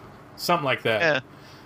And then he's out of there, and she had a thing for him because, well, it's a woman in an episode of The Incredible Hulk, so it kind of had to happen. But because he's not interested, she doesn't understand it. So she wants it because she can't have it.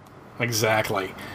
And that's really what carries this. I mean, the whole thing with the Equinox, the confrontation between Banner and McGee is great, but I think what carries this episode is her arc as going, at the end she realizes somebody tried to kill me because I'm a horrible person. Yeah. Although I think the scene with McGee and Banner is good. Oh, it's great. Where he's wearing a mask so he doesn't know his face, and he basically says, "Mine is not a happy life. Why do you continue to hound me?" And the whole thing where he comes in and David's like, the lamp is in the way. I mean, it's just cinematography wise, this is a great episode. Yeah, DP John McPherson did wonderful work on the Hulk. He really did. I'm going to make an admission now because it's been so long since I've seen season 3. I do not remember 9 hours at all. I think I vaguely remember it, but the fact that I vaguely remember it means it can't be up to much. Yeah. On the line, Stock Footage Central. The girl in this is actually really cute. And that's pretty much it. Yeah. There's fires. They think it's David. It's not David. It's the guy that's supposedly the hero. The end. Yeah, pretty much. Season over. Again, just a really lousy way to end a season. Yeah. Or a series, I guess I should say for you. Equinox or the Psychic would have been a much better season ender, but... Oh, definitely. The Psychic would have been the best way to end it.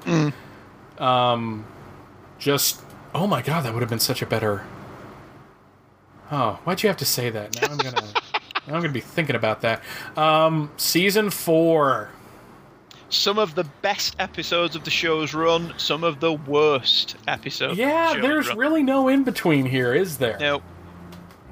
It starts off with Prometheus.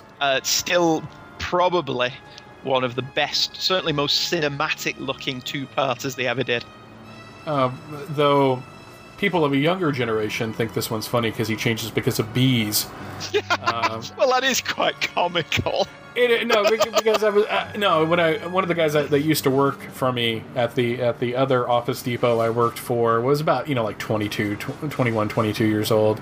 He's like, yeah, my girlfriend and I watch clips of the Hulk on YouTube. He changed because of bees, and that's stupid. Yeah, and I'm like, there's context to that. You realize this, right? I mean, it's silly, but the rest of the episode is quite awesome. Yeah, especially the beginning of the second part. Let's unleash some bees on you and see what happens, should we? Because as cool as it is that David gets caught in between, which leads to some wonkiness when you're watching it because that one guy does not look like Bill Bixby. He just is a little bigger than Bix and not as big as Lou. I think assembling the team in the second part is probably my favorite part of this episode. And one of your favorite people, the evil, well, not the evil, but the misguided $7 million man is in this episode. Yes. Monty Markham shows up. Just delivering his lines for all they're worth. I love him. Monty Markham can chew scenery with the best of it. And he does it in the best Charlton Heston tradition. It's all gritted teeth and square jaw. He's marvellous, Monty Markham. But, as much as I like seeing Banner go through his thing, and Laurie Prang makes her second appearance, I almost made a joke that at the end, the Hulk runs into the Bizarro Hulk and she's cured of her blindness, but that would be an esoteric joke, so I'm not going to make it. I really think Steel reference! And the first appearance of Bizarro Superboy back in the 60s. Because I'm a dork. But I really think it's the secondary characters that carry the second part of this episode and really make it as good as it is, because Banner doesn't really do a lot in the second half. Not really, and I like seeing McGee, and McGee when he goes, "Shut up!" and listen. Okay, I crossed the line with what I just said, so I'm going to backpedal a little bit on that. I think the other notable thing about this beginning of the fourth season, 70s fashions disappeared overnight. Yes, they did. Oh my god, you're right. No wide lapels, no bell bottoms, just gone, which makes the fourth season look slightly less dated than the rest of the series. Overnight, because, my god, some of the stuff in the first... Yeah. I mean, the car he drives in the pilot. And the dates the thingy or suit that he's wearing in the pilot, the leisure suit.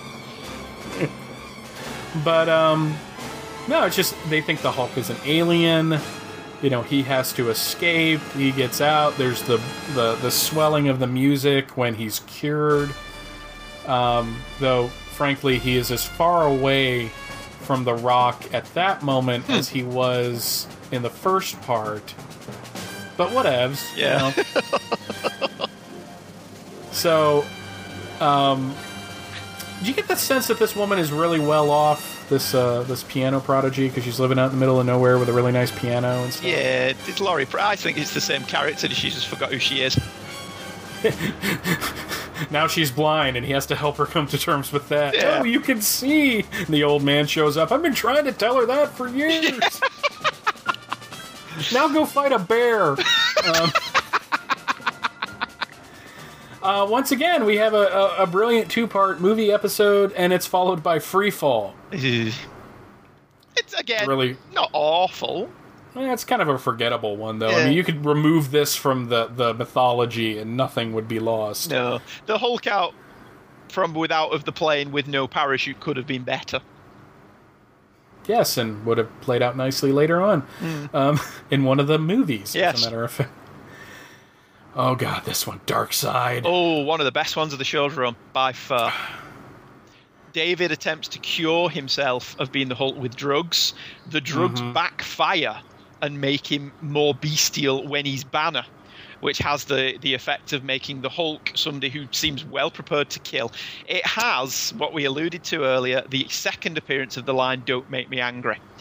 The fact that David says it while he's being beaten up and laughing because he wants them to make him angry is brilliantly delivered by Bixby. The thing about this episode that gets to me is, when I was younger especially, and even as an adult, the Hulk is a scary thing. It's played heroically throughout the course of the series, but when you really think about the Hulk and he's this uncontrollable, strong, unkillable monster, that's kind of creepy. But the thing that you can accept with it is that that David Banner doesn't want this. So when you see him wanting it, and see him, going after an 18-year-old girl, essentially. Who has a crush on him that he's just like when he goes to Dark David, for lack of a better term, and he's calling her into the, talking to her in the kitchen. And just later in the episode, it's just oh God. And there's the whole tortured thing with the family where the dad, who was from the Antioch Horror, comes back. He's they're looking again. Basically, like a merchant sailor who is gone all the time.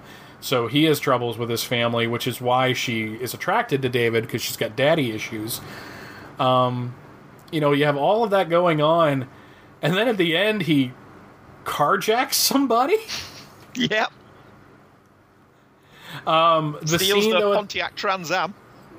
and has to and cures himself. It's a really dramatic episode. The only thing that hinders this episode is David versus the caveman. To show that he's going from his more savage side to his human side. I think that was kind of silly. And not having a wrap up at the end. Yeah, just he's gone. Oh, okay.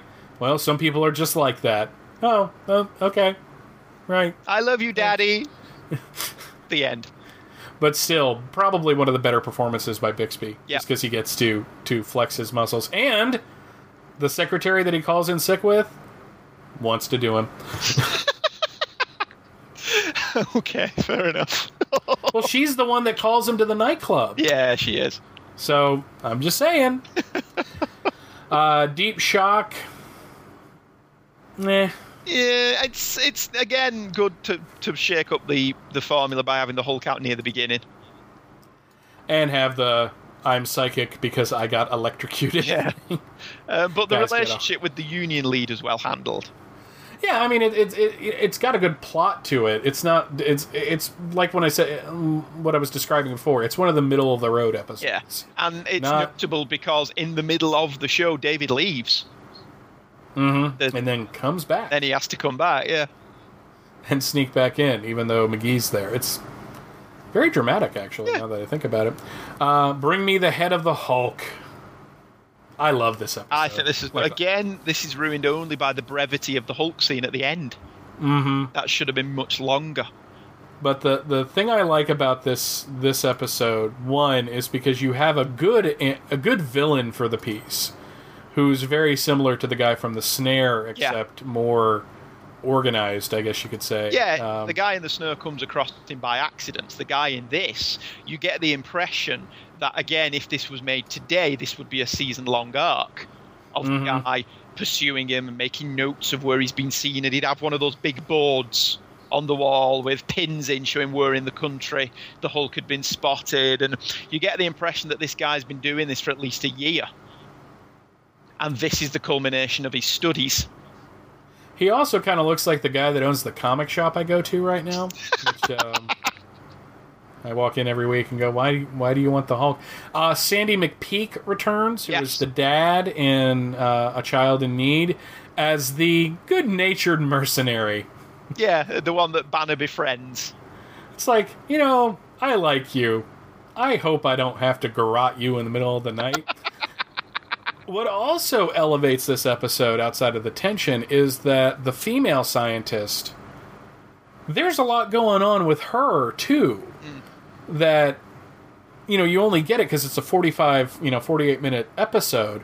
But to me, it's just like, she is there because she is desperate. So she's willing to believe anything to get what she needs. She was played by Jane Merrow, who was a British actress who tootled off to make her fortune in the US and promptly went on to be guest star in loads of American shows at this time. She's in Magnum and other stuff like that. Most of the time, she didn't drop her plummy English accent either. Wow, she didn't. She was in MacGyver in '86 and didn't work again in the U.S. till Lovejoy in 1993. And Lovejoy's British. Oh, well, there you go. Maybe she came back home then. Maybe it didn't work out. Had a kid. Yeah, probably. Decided to get back into the acting thing. She's very attractive still. Yeah. But oh wow, she's kind of hot for being like over 60, almost 70 years old. Because she stripped down to her underwear in an episode of UFO, and that was in 1969.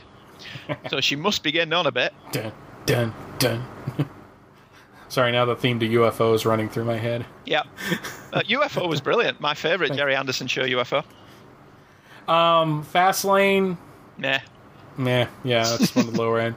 Here's one that should be like middle of the road, but I still love just because of the atmosphere. Goodbye, Eddie King. Yeah, a brilliant little film noir episode, Private Detective. Essentially, David's a subsidiary part in this one. And what's really great is at one point he's being questioned, and you can't hear what he's saying because of the narration, but you can still see that he's a horrible, horrible liar. Yeah, directed by Jack Colvin. Very well directed by Jack Colvin. But it had really good chapter breaks. I mean, it's a smart episode, a lot smarter than I think most people would really give it credit for. Yeah, it's a really good one. And, of course, the ditzy girl in the bikini really wants David. Of course. King of the Beach. An average episode, notable for Lou Ferrigno playing somebody other than the Hulk. I was about to say the exact same thing. Yeah. It's pretty mediocre plot-wise, but it's interesting to see Bix and Lou Ferrigno working together and talking to each other and acting together. I also like how they try to make the Hulk look bigger in the split screen. Yeah. It's kind of interesting. Not the best Hulk outs, but not the worst. I think the gag at the end where the Hulk flexes for everybody was kind of funny. Yeah. But I think really that the hallmark of this episode is that you get to see Lou out of the makeup and acting. Yeah. So, and it's the 4th season, so it's time for that. Yeah, and he did a good job. Wax Museum. It's got some nice camera angles, some interesting horrific moments without actually being a horror, as the lead woman is once again being tortured by a relative, which seemed to be a standard recurring theme in the Hulk. Tortured by the uncle from 16 Candles. Oh, right. Lois, we got an owl in here. Sorry. I'm just remembering John Hughes films from the 80s. East Winds, another Jack Colvin directed episode, not as good as Goodbye Eddie King. Nah. But then... Yes. The First. My favorite episodes. Yeah. My favorite episode, because it's one story. There is so much to this episode that I did not know until recently. There are so many Frankenstein references in this. Oh, right. So many Frankenstein references. I have a list that I started taking notes, because eventually I'm going to do a commentary for this one. Oh, good. Over at Views from the Long Box, which I hesitate to mention because Scott was talking about me dropping plugs for my other shows. The town of Visaria, which this story takes place in, is a reference to a Frankenstein movie. Right. The Dr. Clive and Del Fry are also references to other Frankenstein, the actors that have played Frankenstein and Dr. Frankenstein. It's pretty, for me, on a total visceral level, for me it is the Hulk fighting the evil Hulk. Yeah. You never had a supervillain in this series up until this point, and I would argue that that Fry's creature is a supervillain. It starts very much like a 50s horror film with a dark and stormy night, a spooky house, castle. A couple kids go there, somebody dies. Cut to a year later when David Banner rolls into town because he has heard of another Hulk-like creature. Now, in my head, if this was done today, he would have heard about it on like a really snarky show on the History Channel about like urban legends of the American Midwest. What about another creature? And that's what would attract it to him. I don't know how he found out about this. I guess he was just doing research into Dr. Clive. Comes into town, gets the stink eye from everybody but Elizabeth Collins. Elizabeth is usually the name of the woman that is in love with Dr. Frankenstein. Right. Comes across Del Fry, who is a handyman, who after a really good Hulk out, I think. Yeah. I really like the first Hulk out. It's the only Hulk out of part one, isn't it? It's the only David Banner Hulk out. Have to be specific in that. And then Del Fry wants to help him, and it turns out, which they ruin in the, this time on the Incredible Hulk, they ruin it by having Del goes, I used to be just like you, whereas to me, you keep that shit secret. Yeah. And you reveal it just at the right point, because they play it all through the beginning of the episode that Clive was the creature, he died, so that's why the creature disappeared. No, he was cured. Del pulls out like 13 ways David could have cured himself in like 5 minutes. It's like, those books aren't missing. Well, no, I've got more of that powder. Get this. I'm serious. It pisses me off every day. Every time I watch it, I go, hey, you got the cure back there, Del? You know, you got like 2 needles ready to go for me? Jackass. Made all the better by the sneaking suspicion that not all is right with Del Fry. And this is what pisses me off about the Sci-Fi Channel version of this. That whole little bit where he's talking about, where he's reading Clive's journal, and Clive's like, I'm worried because of Del's nature, that maybe that the creature is more dangerous, and he looks over and Del waves. That's cut out of the Sci-Fi Channel version. Right, so the syndicated print edits that. Well, that particular syndicated print edits that. And then one of my favorite parts is, oh, by the way, could you irradiate me? Because I've got arthritis and it hurts mighty fierce. No, I'm not going to do that. And then Del loses it, becomes the other creature, played by Dick Durock, and we set up the next episode where we find out just how evil he is and the big fight. But as an adult, that is not my favorite part of the episode. This episode, by the way, was a holy grail for me, because I had never seen the first part when I was a kid. I got sick that night. I remember throwing up in my bed. And I remember only vaguely watching the second part on a 12-inch black and white screen when I was 5. So my memories of these episodes, not all that sharp. So in 91, when they were showing it on Channel 11, it was just like that moment. It's like, I get to see it now. And I remember I got to see the first part a year before that, when Channel 11 just happened to show it on Saturday morning for no reason. The next Saturday morning, they weren't showing the Hulk anymore. So they showed part 1, but not part 2. Yeah, a week later, something else was in the time slot. So when I finally got to that second part to see the fight that I'd wanted to see, it was like, not only was I waiting 10 years to see this, but I had to wait another year to see the whole thing. So it's just like, damn you. As an adult, the moment that sells this and makes it my favorite episode, and it's actually, I don't know if it's a mistake, from what I understand, it's a mistake in the editing. David and Elizabeth get Del Fry back to the lab to cure him and to cure David. But they have to take care of Del first, because he's the danger. Because he decided to go to a place that is populated entirely by Burt Reynolds lookalikes, complete with a Dom DeLuise sidekick. Yeah. By the way, that fat guy is still alive. I don't know how it's possible, but he's still alive. Because I figured he dropped dead of a heart attack like mid-80s. But no. Del changes again. And I really like, this is something that I put into the show. The 70s concept of being strong is the muscle man. Yeah. When Del was younger, it would have just been being bigger than everybody else. So I like the fact that David's creature is like heavily muscled, but Del's creature is just really, really freaking tall and bigger than everybody else. Not overly muscled, but still incredibly strong. Del's creature sees the vial, the last hope of him getting cured. This is it. It's right there across the room. Yep. And it could have taken it earlier and didn't. For the greater good, because David Banner is a hero. The creature takes it, throws it at him, and his eyes go white. Yep.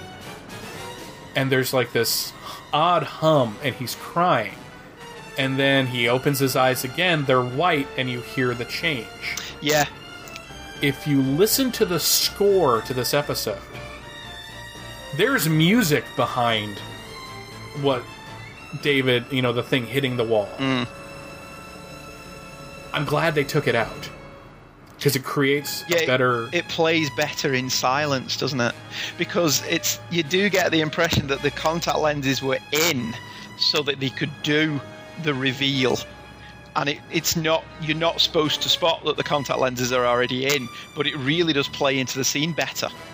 Well, I was doing a little research, and apparently they had 2 different shots to show the white eyes, and they used them both. Just in a mistake in editing. Right. So, which you can kind of see, because the first one's a big ding, and the second one's a big ding, but it's just that creepy silence. Yeah. Of he's changing, he's fighting it, but then he just gives in to the anger. He's mad, but when the Hulk finally shows up, he's not overly angry. In fact, he seems more confused and childlike. Like, what the heck am I looking at? Yeah. And then there comes the moment where he's like, nah, screw this. This fight is on. And the fight's kind of lackluster, but it was early 80s television, so what do you really want from it? Yeah. I mean, today it would be an epic CGI battle through the streets of Harlem.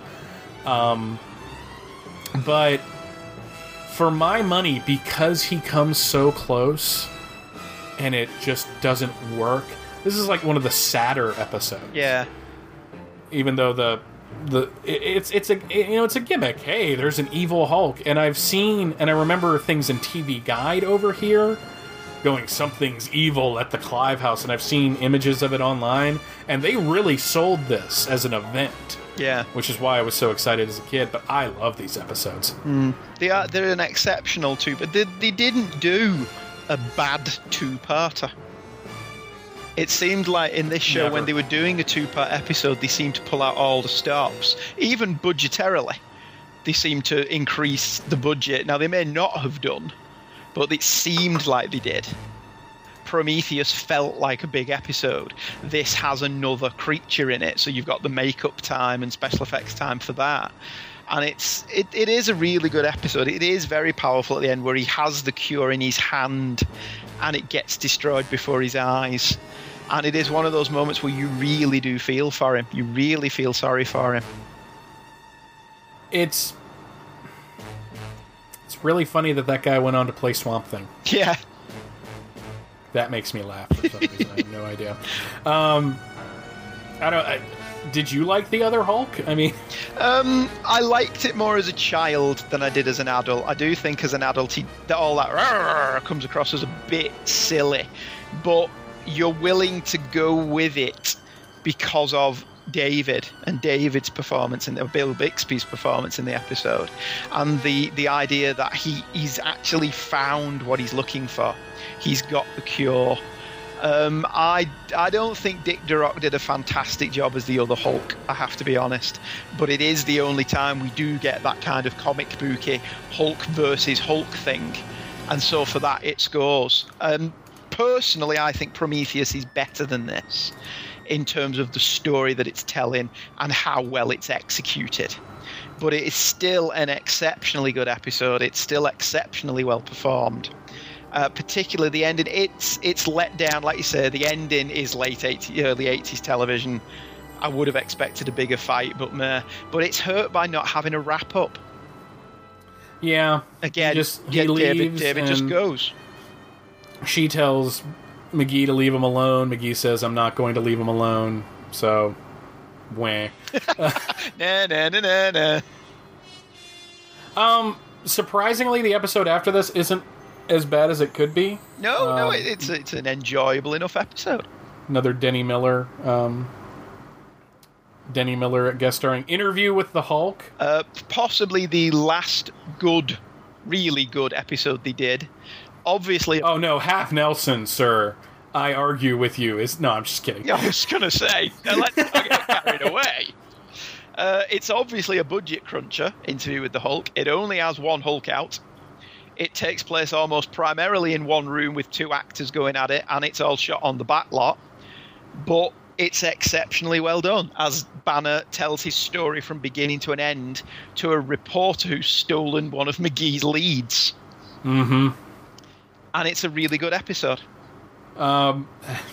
Half Nelson with midgets. Oh god, this was terrible. Danny? Nah. Yeah, meh. Patterns, again, meh. The only thing I will say about Into the Hulk, it should have been the penultimate episode. That episode should have led into a 2-hour series finale. I can see that. Yeah. And I kind of like it because the interview itself is very well done. Yeah, because again, they're not talking about Banner, they're talking about the supporting actor. Mm-hmm. But it's really well done, and you don't even notice there's only one Hulk out. Okay, season 5. Oh, I think we can go through this pretty quick. Yeah. Phenom. Yeah. 2 Godmothers. Penny Hayes is in it. Yeah, that's true. Veteran, which I don't even remember. This is the only season I don't have on DVD. It's the only season I've not watched multiple times. Yeah, I think I've seen all of these once, and that's it. So I don't really remember a whole lot of them. Oh, I've only seen a lot of these once as well. Sanctuary is notable for having Diana Muldaur back, but not playing David's sister. Mm-hmm. Triangle has Charles Napier making a second appearance. Yeah, and David falling for somebody who isn't as bright as he is, which might work. Slaves. Not an awful one.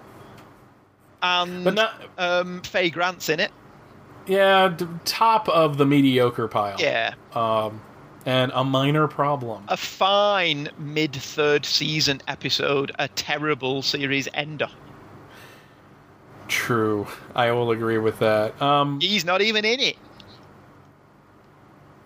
It's just... Well, they were having budget problems. CBS wanted to do one of several things. One, they wanted to go down to one Hulk out, which is like, duh, you can't do that. Everyone wants the 2. They know when it hits the 22-minute and the 50-minute mark, you're going to be seeing a creature.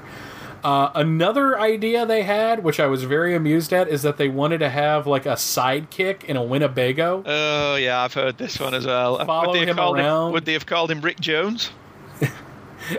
If they were smart, they would have. I would have liked to have seen them buying the Winnebago from Mentor and Billy Batson from the Shazam series. And that's why the 5th season is so truncated. They showed 5 new episodes in the early part of the season, and then only 2 new episodes in May. And it filled in from there with reruns. Right. The Two Morrows book, Age of TV Heroes, goes into some detail on the cancellation. Do you have this book? No, I really need to get it. Right. There's an in-depth interview with Kenneth Johnson in it where he talks about the cancellation. It wasn't doing bad in the ratings. It wasn't cancelled for rating reasons. They got a new head of network, CBS, called Harvey Shepard. And he looked at how much the Hulk cost, and he looked at how much Mork and Mindy was costing, and he said, we can have 3 Mork and Mindys, which is a top 10 show, for the price of this one Hulk show, and cancelled the show. Purely a monetarily decision.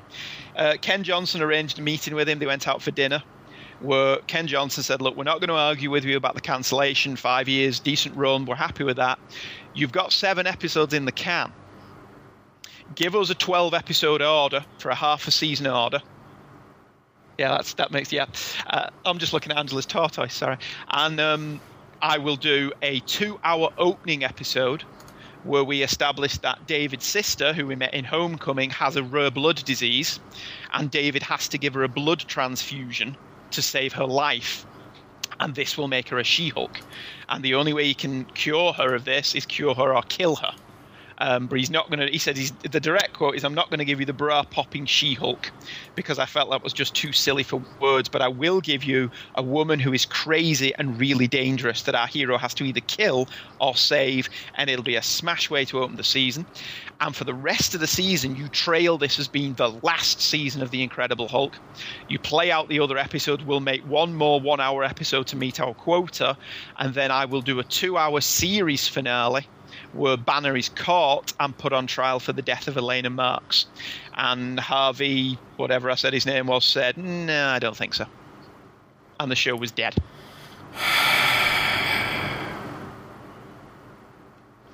And under most boneheaded decisions ever made by a network executive, that must surely come in the top 5. Because I mean, they could have sold that for all it's worth. yeah, how much? I mean, there's 7 episodes there that weren't particularly good, but you bill it as 3 weeks until McGee catches Bayonetta, 2 weeks until McGee comes face to face, 1 week until Banner is put on trial, and you milk that throughout the 13 or 12 weeks or whatever, and we would have got a series finale. The show would have ended, and I personally think it would have been much stronger if it had ended in 1982 than what we got at the end of the 80s. Well, Which is yeah, I'll definitely agree with that. So I don't want you to take the well as me to argue the point. Oh, sorry, go on. Because I think you're absolutely right. The only thing I will say, in the 5 years that the show ran, they never did the Hulk splits off from Banner idea. Why? Why did they never do that? Because you've got 2 actors, so there's split screening. The only thing I can think of on that is it was too sci-fi for Johnson. But Banner's dilemma would have been magnificent. It would have ended with him having to take the Hulk back. Essentially, you're only remaking The Enemy Within. But they could have done it well. I agree. It could have been a great episode. I can just see Johnson going, "No, that's too comic booky." Of having him split off. I agree. It would have been a great idea. But I think that I could just see Johnson looking at that idea and going, the best I'm going to give you is him fighting another creature. And we're only going to have that fight happen for 3 minutes. And maybe to have Ferrigno in the episode all the way through in makeup. Cost prohibitive, because by the 4th season, as we've mentioned in going through it, there were an awful lot more episodes shot on the back lot. Yeah, and just, I mean, I'm really sad that it ended the way it did, and even kind of sadder with the reunion films, which we're going to touch on in just a minute. But still, I think pound for pound, the series itself holds up extremely well, of having more good episodes than bad, and even having more middle-of-the-road episodes than terrible. One of the things that I know you wanted to touch on, and I totally agree with this, is one of the hallmarks of this show is the music. Yeah, Joe Harnell's musical score is not what you would expect from this era. It isn't a Starsky and Hutch boom chicka boom chicka boom chicka boom chicka score, but it's not the Mike Post Meet Carpenter dun dun dun dun dun dun dun dun dun dun dun dun dun. Yeah, it's not. It has none of those. It has a very mournful, quite poetic score. There are some elements of it that are dated. The love theme, for example, that is played at the beginning of the pilot and in Married, is a lovely melody. But you can argue, certainly on the soundtrack, it's very much over-egged in its production. I'd love to hear a version of that was just the piano. Do do do do do. It does have that, you see the waves crashing in the background and 2 people embracing, in From Here to Eternity. But the underlying melody is lovely. It is, and you can't discount the build-up to the transformation. Oh, yeah, the dun, dun, dun, dun, dun, dun. To this day, I am upset when that doesn't play in the Hulk. In the Avengers, I wanted there to be a dun, dun, dun, and then the sting dong, when he hulks out, and the Aladdin Sane, David Bowie-style piano rampage, whenever the Hulk's out, is embedded in your head. It's a fantastic musical score. The Stop Susan Williams stuff, dun dun dun dun dun dun dun dun dun dun dun, all of that is really good and well used in the episodes. Well, Harnell was a very accomplished musician by the time this series came out. He had worked with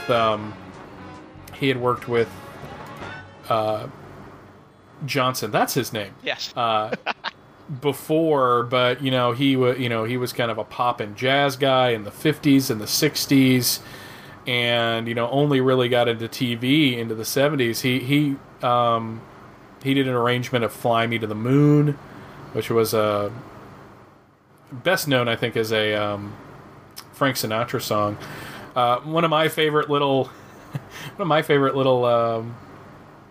facts about the late Joe Harnell is that his son is also a musician, but is probably better known as being Wacko Warner on the Animaniacs. Oh, right. Jess Harnell is a very accomplished voice actor and has been since the 90s. Right. And that's Joe Harnell's kid. Brilliant. Yeah. And it was really fun. It's funny to me for two reasons. One, because I heard what's his name? Rob Paulson, who is the voice of Yakko and also a very accomplished voice actor, has a podcast where he interviews other voice actors. Oh, right. And this is where I found it out that Jess Harnell's dad is Joe Harnell. Never once, when he's like, yeah, my dad did this, my dad did that, never once did he say, and he also did the theme to The Incredible Hulk. Which you'd think he would mention. There's a movie called Comic Book the Movie. And it's basically Mark Hamill and all of his voice actor buddies. Guy that does SpongeBob's voice, Jess Harnell, Billy West, who's Fry, and everybody else on Futurama. It's basically very much a Best in Show type movie, except shot as a mock documentary of this comic book fan who's been hired by the studio who's making a blood and guts version of his favorite hero. And he's going to Comic-Con to try to basically sabotage the production so that it's how he wants it. So it's a comic book fan at Comic-Con. Right. And all throughout it, Harnell's character, he's a cameraman who's just been sent by the studio. He's not really a bad guy or anything. He's just constantly talking, I totally love the Hulk. So... And he does name check Bill Bixby at one point. Right. Because he talked about that on Kevin Smith's Fat Man Meets Batman podcast, and I thought, I know nothing about this. I must track this down. It's actually, to me, the better part of it is actually they have they filmed a panel at San Diego that year of all the voice actors. And it was just really interesting to see, I've watched animation for years, and to see the people do the voices, it's really weird, and there's this disconnect. But getting back to Joe Harnell, I have a couple of the scores because they've released scores of the film. And he did notable scores. Jack Colvin, Jack McGee has his own, doesn't he? Which is always fun. And the Hulk out, and the fact that going back to the first, the evil Hulk had a theme. Just that they decided to give him his own, and it's kind of like the opposite of the good Hulk theme in a way. It's like dun-na, dun-na-na. Very 50s horror film music, which is, I think, why I like it so much. Yeah. But no, you can't separate the music from this show. From the opening theme, which is just a piano. Yeah, where it zooms in on anger. And then pulls back to danger. Something I had to have pointed out to me. Me too. I never spotted that as a kid. Yeah, when I saw that in the when Johnson talked about that in the commentary, it was just like, really? It's like when I was watching Superman the movie with my wife, and this was 2001, so I'm 25, so I've been watching the film for 23 years. Seen it more times than any other movie ever. And Lois and Superman go flying, and I, of course, kind of check out of the movie because I think it's the most boring part of the film. And they do the Peter Pan thing at the end, and my wife goes, she's kind of dressed like Wendy from Peter Pan. And I just do that slow turn my head, look at her. I hate you. But it just... As indelible as Bill Bixby is and Lou Ferrigno, if you did not have that music, I don't think it would be as memorable as it was. And Harnell would go on to do... The score to V is amazing. Yeah. I really like the music from that. And it's really nice, I think, that these scores are coming out for release because, the score from Prometheus is great. The score from Married is great. Yeah. For a while there, all you had was that one soundtrack with basically music from the pilot and the disco version of the theme. Yeah, the disco version of the theme. Which I really like. Yeah, it's fine. What you don't hear when you hear it in the episode of Married is that the bass line is the Hulk growling. Right. So when you hear it in your headphones, you hear, Oh, cool. It's actually kind of cute. Yeah. Well, we haven't actually mentioned the end credits theme. The Lonely Man. The Lonely Man. My personal favourite version of this is the pilot, where you've got it playing all underneath his speech about Elena, and it's on a violin. So if there is anything that sounds more mournful than a violin playing this theme, it's really good. And then over the end credit, it plays without any of the background accompaniment. Yeah, it's just the piano, and it's a slower tempo than the end credits, because they kind of sped it up, just because the end credits need to be sped up a little bit, and there's only so much you want to see of that shot of Bill Bixby in a coat on a side of a highway. But no, I agree with you that one where, especially where it just keeps going and it ends and then dun dun. Nothing. It's not got any of the. There's another piano melody underneath the main. Dun dun dun dun bum bum bum bum. Dun dun dun dun bum bum bum bum. And that's not in the pilot one. It's just a dun dun dun dun.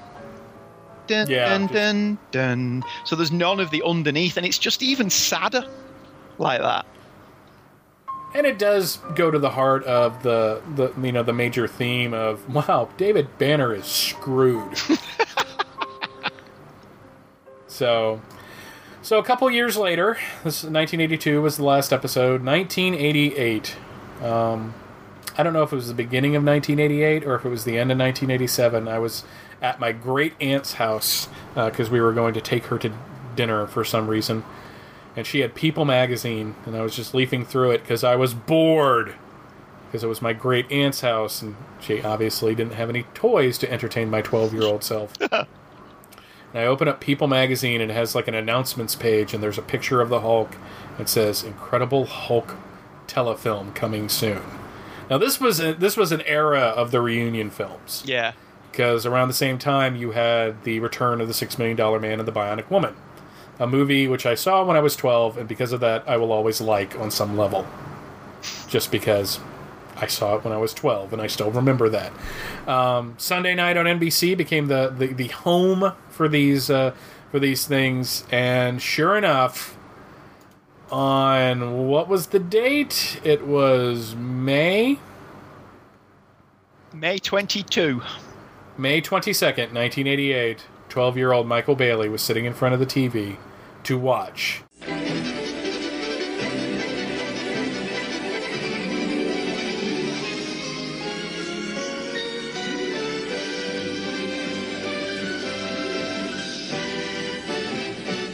And now, a world premiere movie spectacular. When David Banner met Maggie Shaw, it was the love they'd both been looking for. But she didn't know his secret. She didn't know that his danger would become her danger. Their life together was threatened, and David Banner had been pushed too far. You wouldn't like me when I'm angry. He's mean and green, and after 6 years, the Hulk will face his greatest challenge ever, because this time, he's fighting for love. Bill Bixby and Lou Ferrigno are the Incredible Hulk in The Incredible Hulk Returns. Next. The only good one of this entire series of films. And it's not that good. That's the problem. It's the only one that feels like an episode of the TV series. Yeah, it's exactly right. I couldn't agree more. It also is a good example of what you were saying of Bill Bixby kind of standing in the background to let the supporting cast of the backdoor pilot that they were creating for Thor,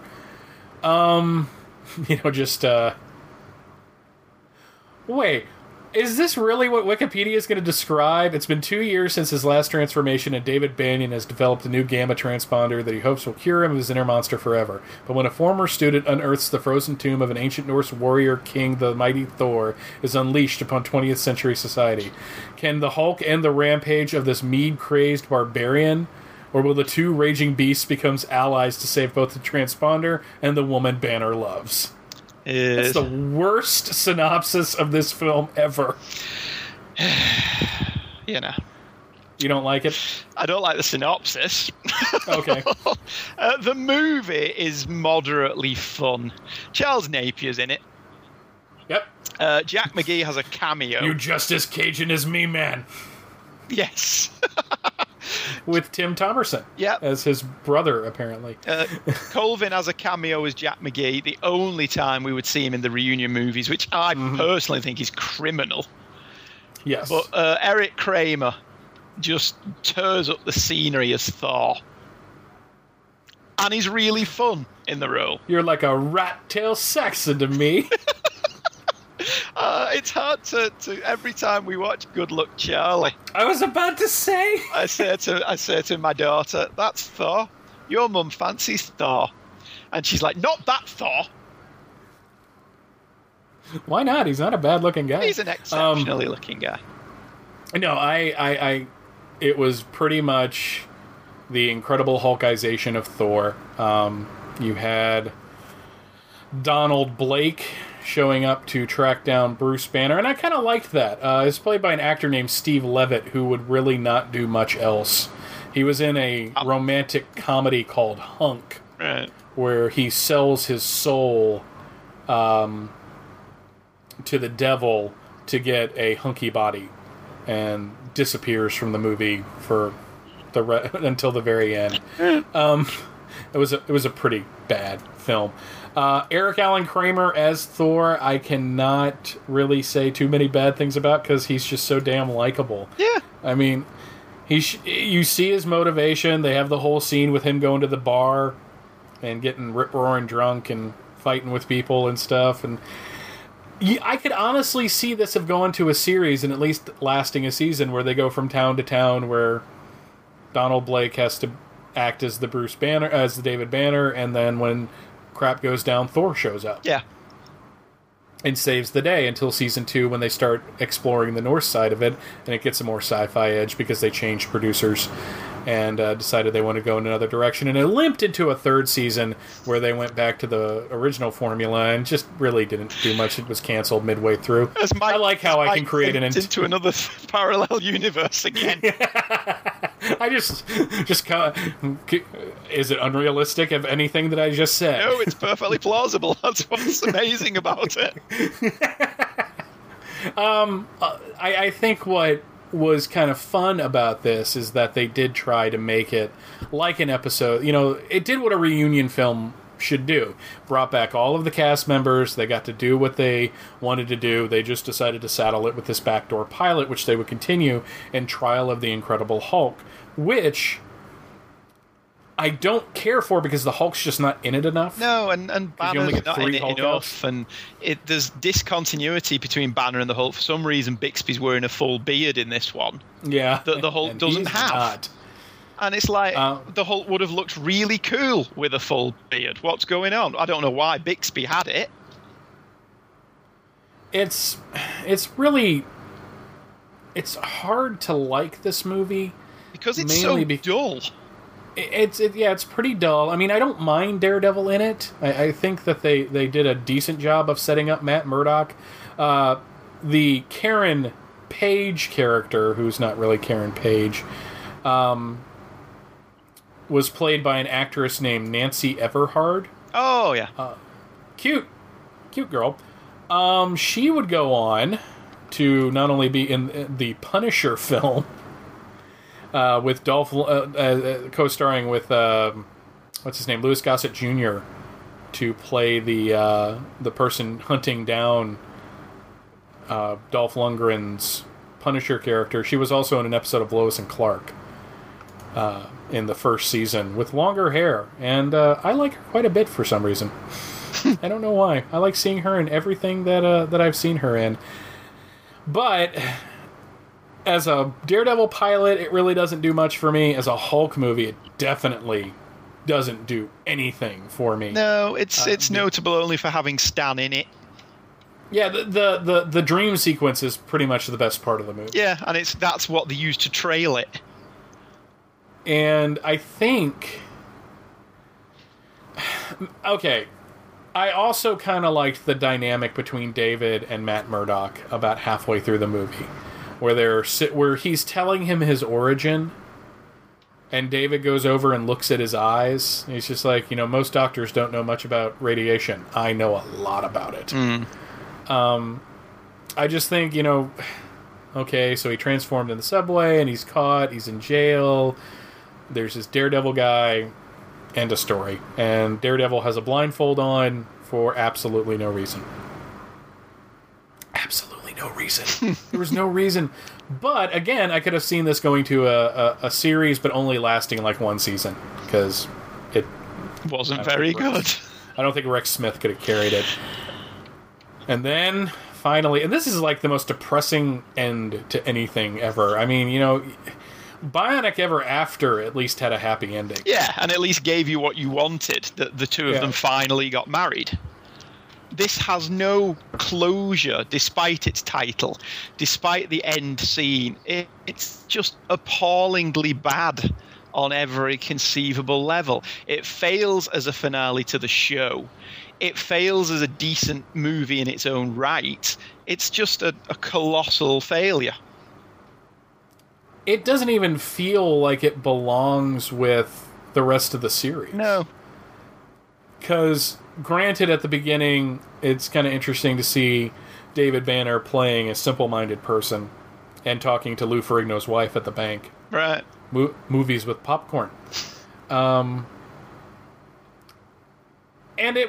I will say that the relationship between him and the older doctor was at least somewhat emotionally satisfying, because at last he has somebody who's going to help him. The whole subplot with the Russians and the secret agent, the girl from Elizabeth Grayson who would go on to annoy the hell out of me on the Highlander series. And Andreas Katsoulis, who would go on to be in Babylon 5. It just didn't feel like any of this fit together. It was a mishmash of plots, and the death... Okay, I'll admit, when I was 14, I shed a tear. See, I just thought it was dopey, but I was 4 years older than you when I first saw this. It's true, but... And they were released on DVD over here. Sorry, VHS, we didn't have DVD then, did we? So I'd paid to watch this. I don't mean to laugh at that. No, it's fair enough. I would mock me mercilessly as well. But it's just, for me, him dying because he fell out of an exploding plane was kind of stupid. It was very stupid. And it's just so badly executed. When he's falling and he's going, oh, if I flap my arms, can I fly? Oh, God, it's awful. Why did Johnson not come back for these? I have no idea. Maybe he was working on Alien. I know he's doing Alien Nation for, around this time, so that might have been it. Maybe he just didn't want anything to do with it. He didn't have anything to do with any of the Bionic reunions, so... And he pretty much, created the Bionic Woman, even though... Well, they probably didn't come back for that because of the contentious relationship between him and Lindsay Wagner. Mm-hmm. But it's just a really... It's not even an interesting action movie. No, it's tedious. The whole counts are perfunctory. You've got that ridiculous scene where Banner falls for Elizabeth Grayson's character simply because that's the plot. There's no they have sex for absolutely no reason. Yeah, there's no chemistry between them. Based on everything we've seen of Banner in the series, he doesn't just throw himself at anyone who wants him. Otherwise, he'd be more popular than Don Johnson in Miami Vice. There has to be something between them. It's just awful. It's badly written. It's poorly directed. Sorry, Bill, but it is. It's performance-wise, it's redundant. It's just not very good at all. And I don't really care for Elizabeth Grayson. No, me neither. Despite the fact that apparently she slept with Bill Clinton as being her... Did everybody? ...to fame. Yeah, well, that's true. She was like a Miss America or in one of those beauty pageants. And again, I would go on to hate her on Highlander. Simply because every time she showed up, I thought... Nothing angered me more than when the rumors came out during the final season of Highlander that there was going to be another Highlander series with a female immortal. Yeah, and I'm like, God, I hope it's not her. And then the final season had like 5 episodes in a row with these great female immortal characters. Yeah, any one of which could have carried it. Was it what? Claudia Christensen was one, wasn't she? I think she was. That might have been earlier, but there was like this one that was like, I was like, wow, I'd like to see more of her. In every sense of that term. And then it's just like, no, it's going to be her. And I'm like, really? Well, I'm not watching it, which I never have and I never will. And it lasted a season.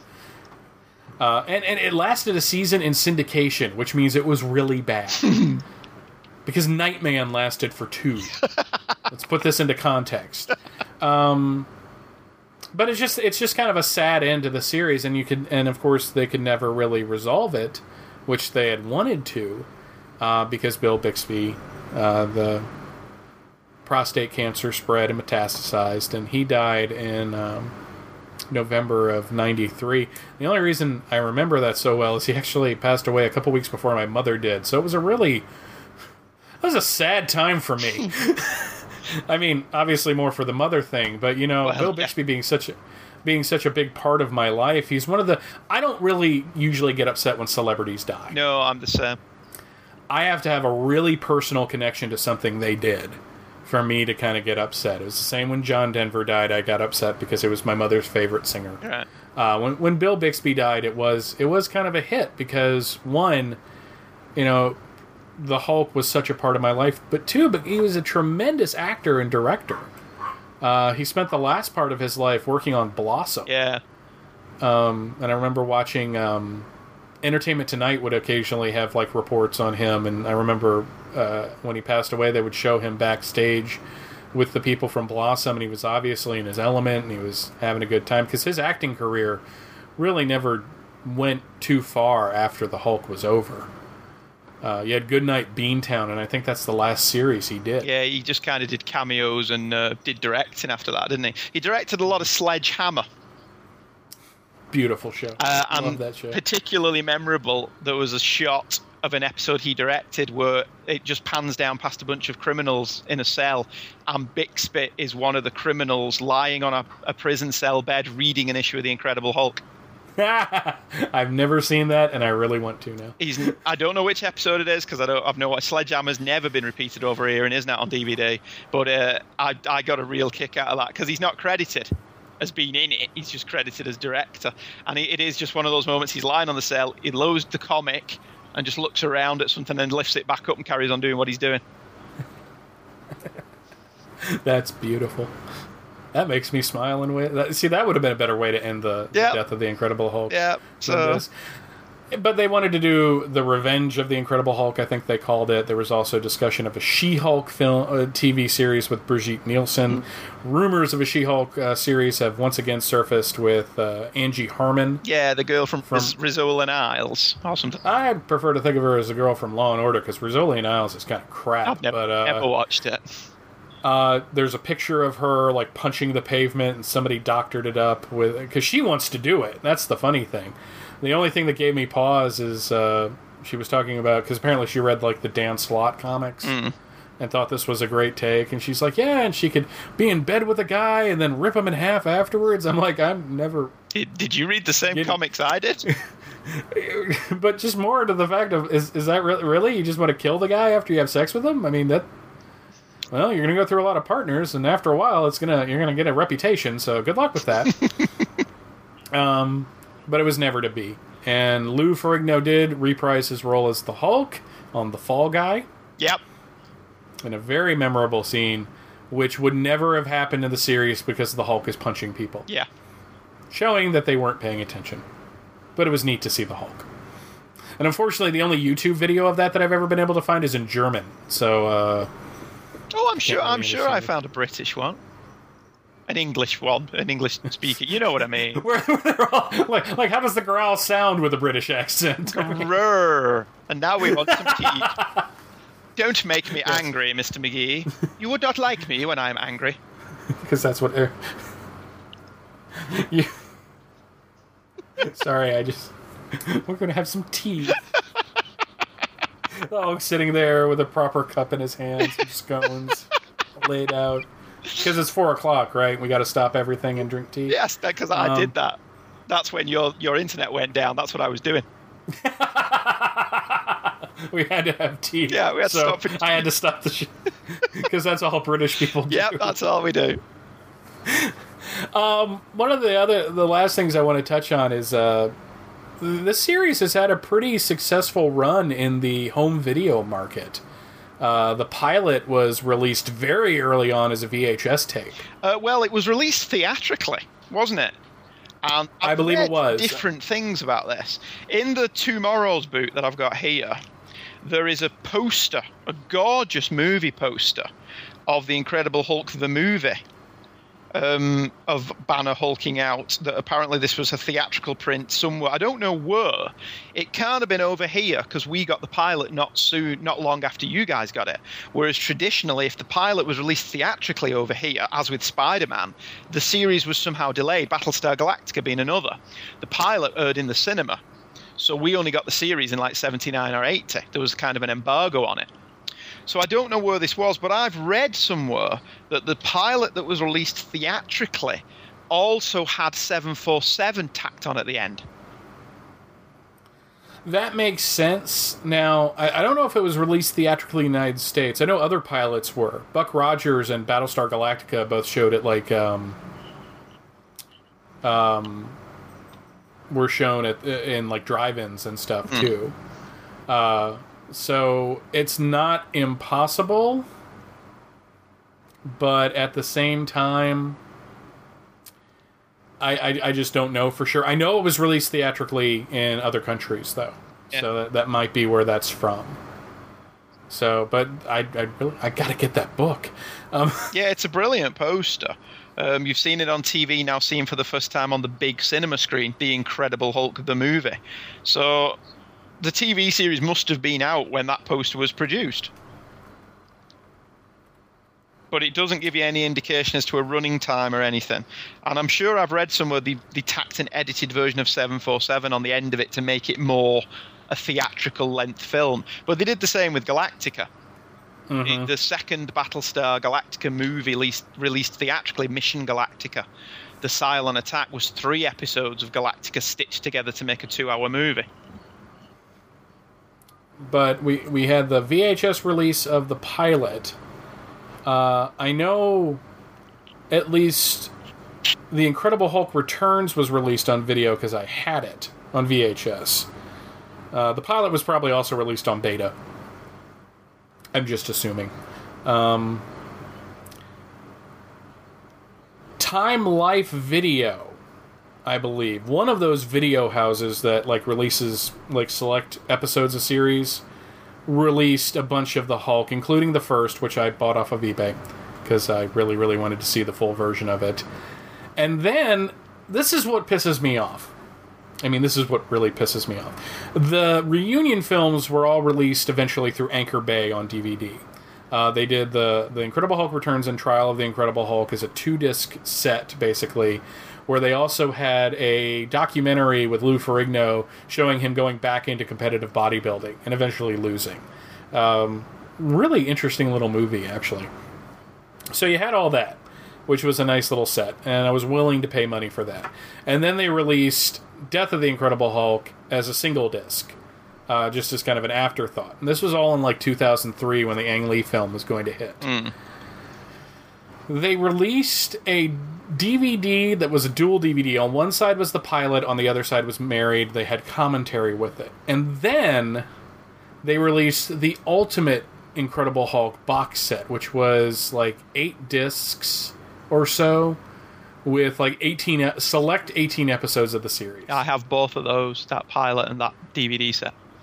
And I bought both of those specifically because I thought, okay, the movie's coming out, they're never putting these out on DVD. And then they started putting them out on DVD. Yeah. Damn them. Which I bought. Oh, God, I'm such a sucker for these things.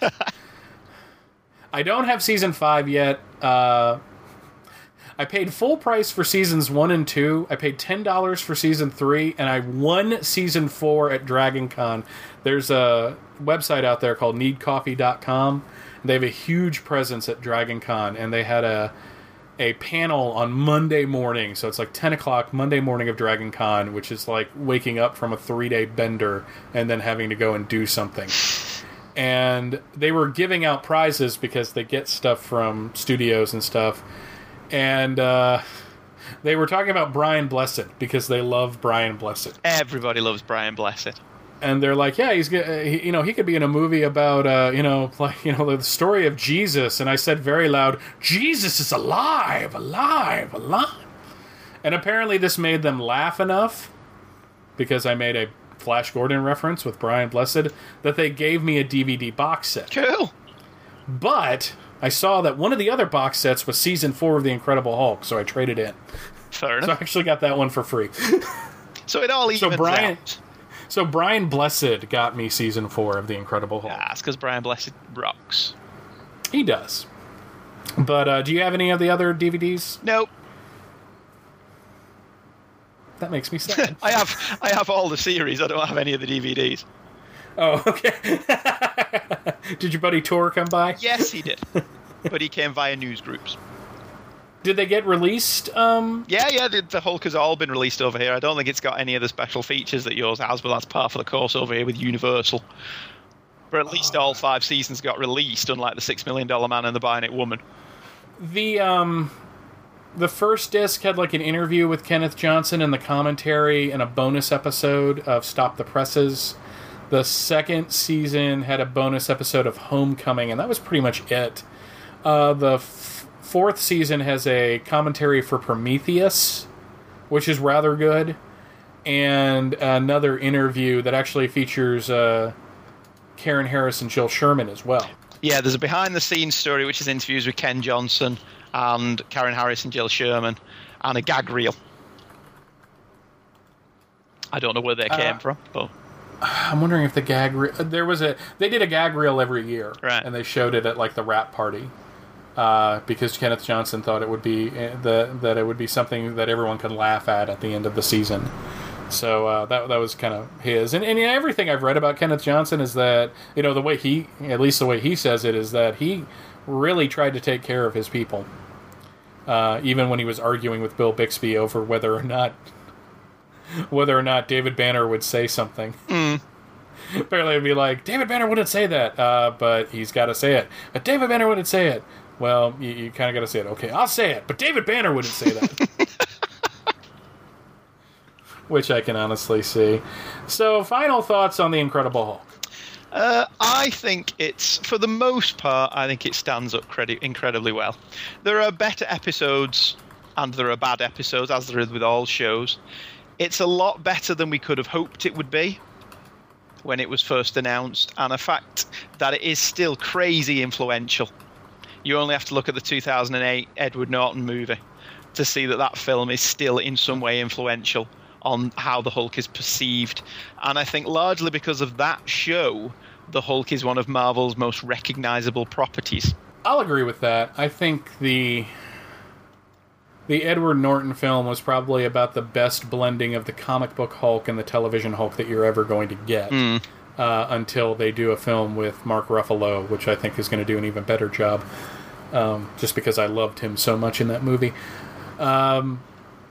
What I think Norton did, and again, I kind of alluded to this before, but the scene where he's working in the bottling plant and the 2 or 3 tough guys are hassling that woman, and he walks by and she looks at him and gives that help me look, and he keeps walking, and then he comes back, knowing this could go badly for everybody in the room right now, but he goes back to help her. Yeah, and I think that really captures who David Banner is.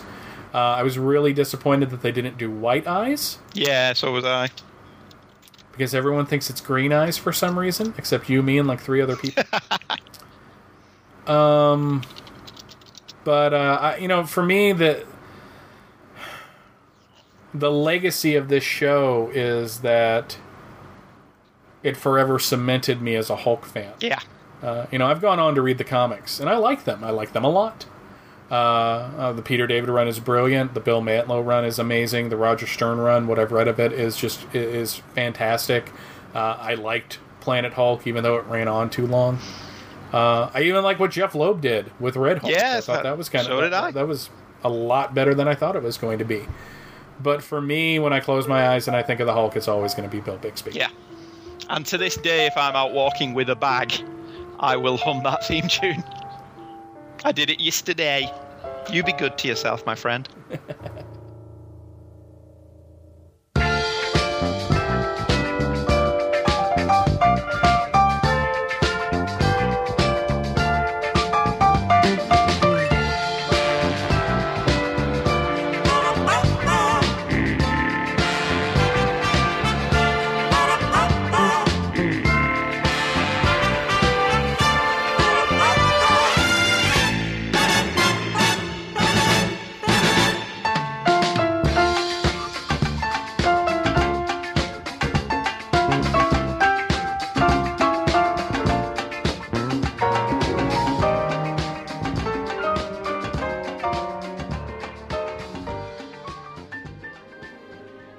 Thank you so much for listening to our show, and we hope you'll continue to join us each and every week for more good old-fashioned comic book back-issue awesomeness. You can contact Back to the Bins to leave feedback, comments, questions, suggestions, and criticisms via email at backtothebins@gmail.com.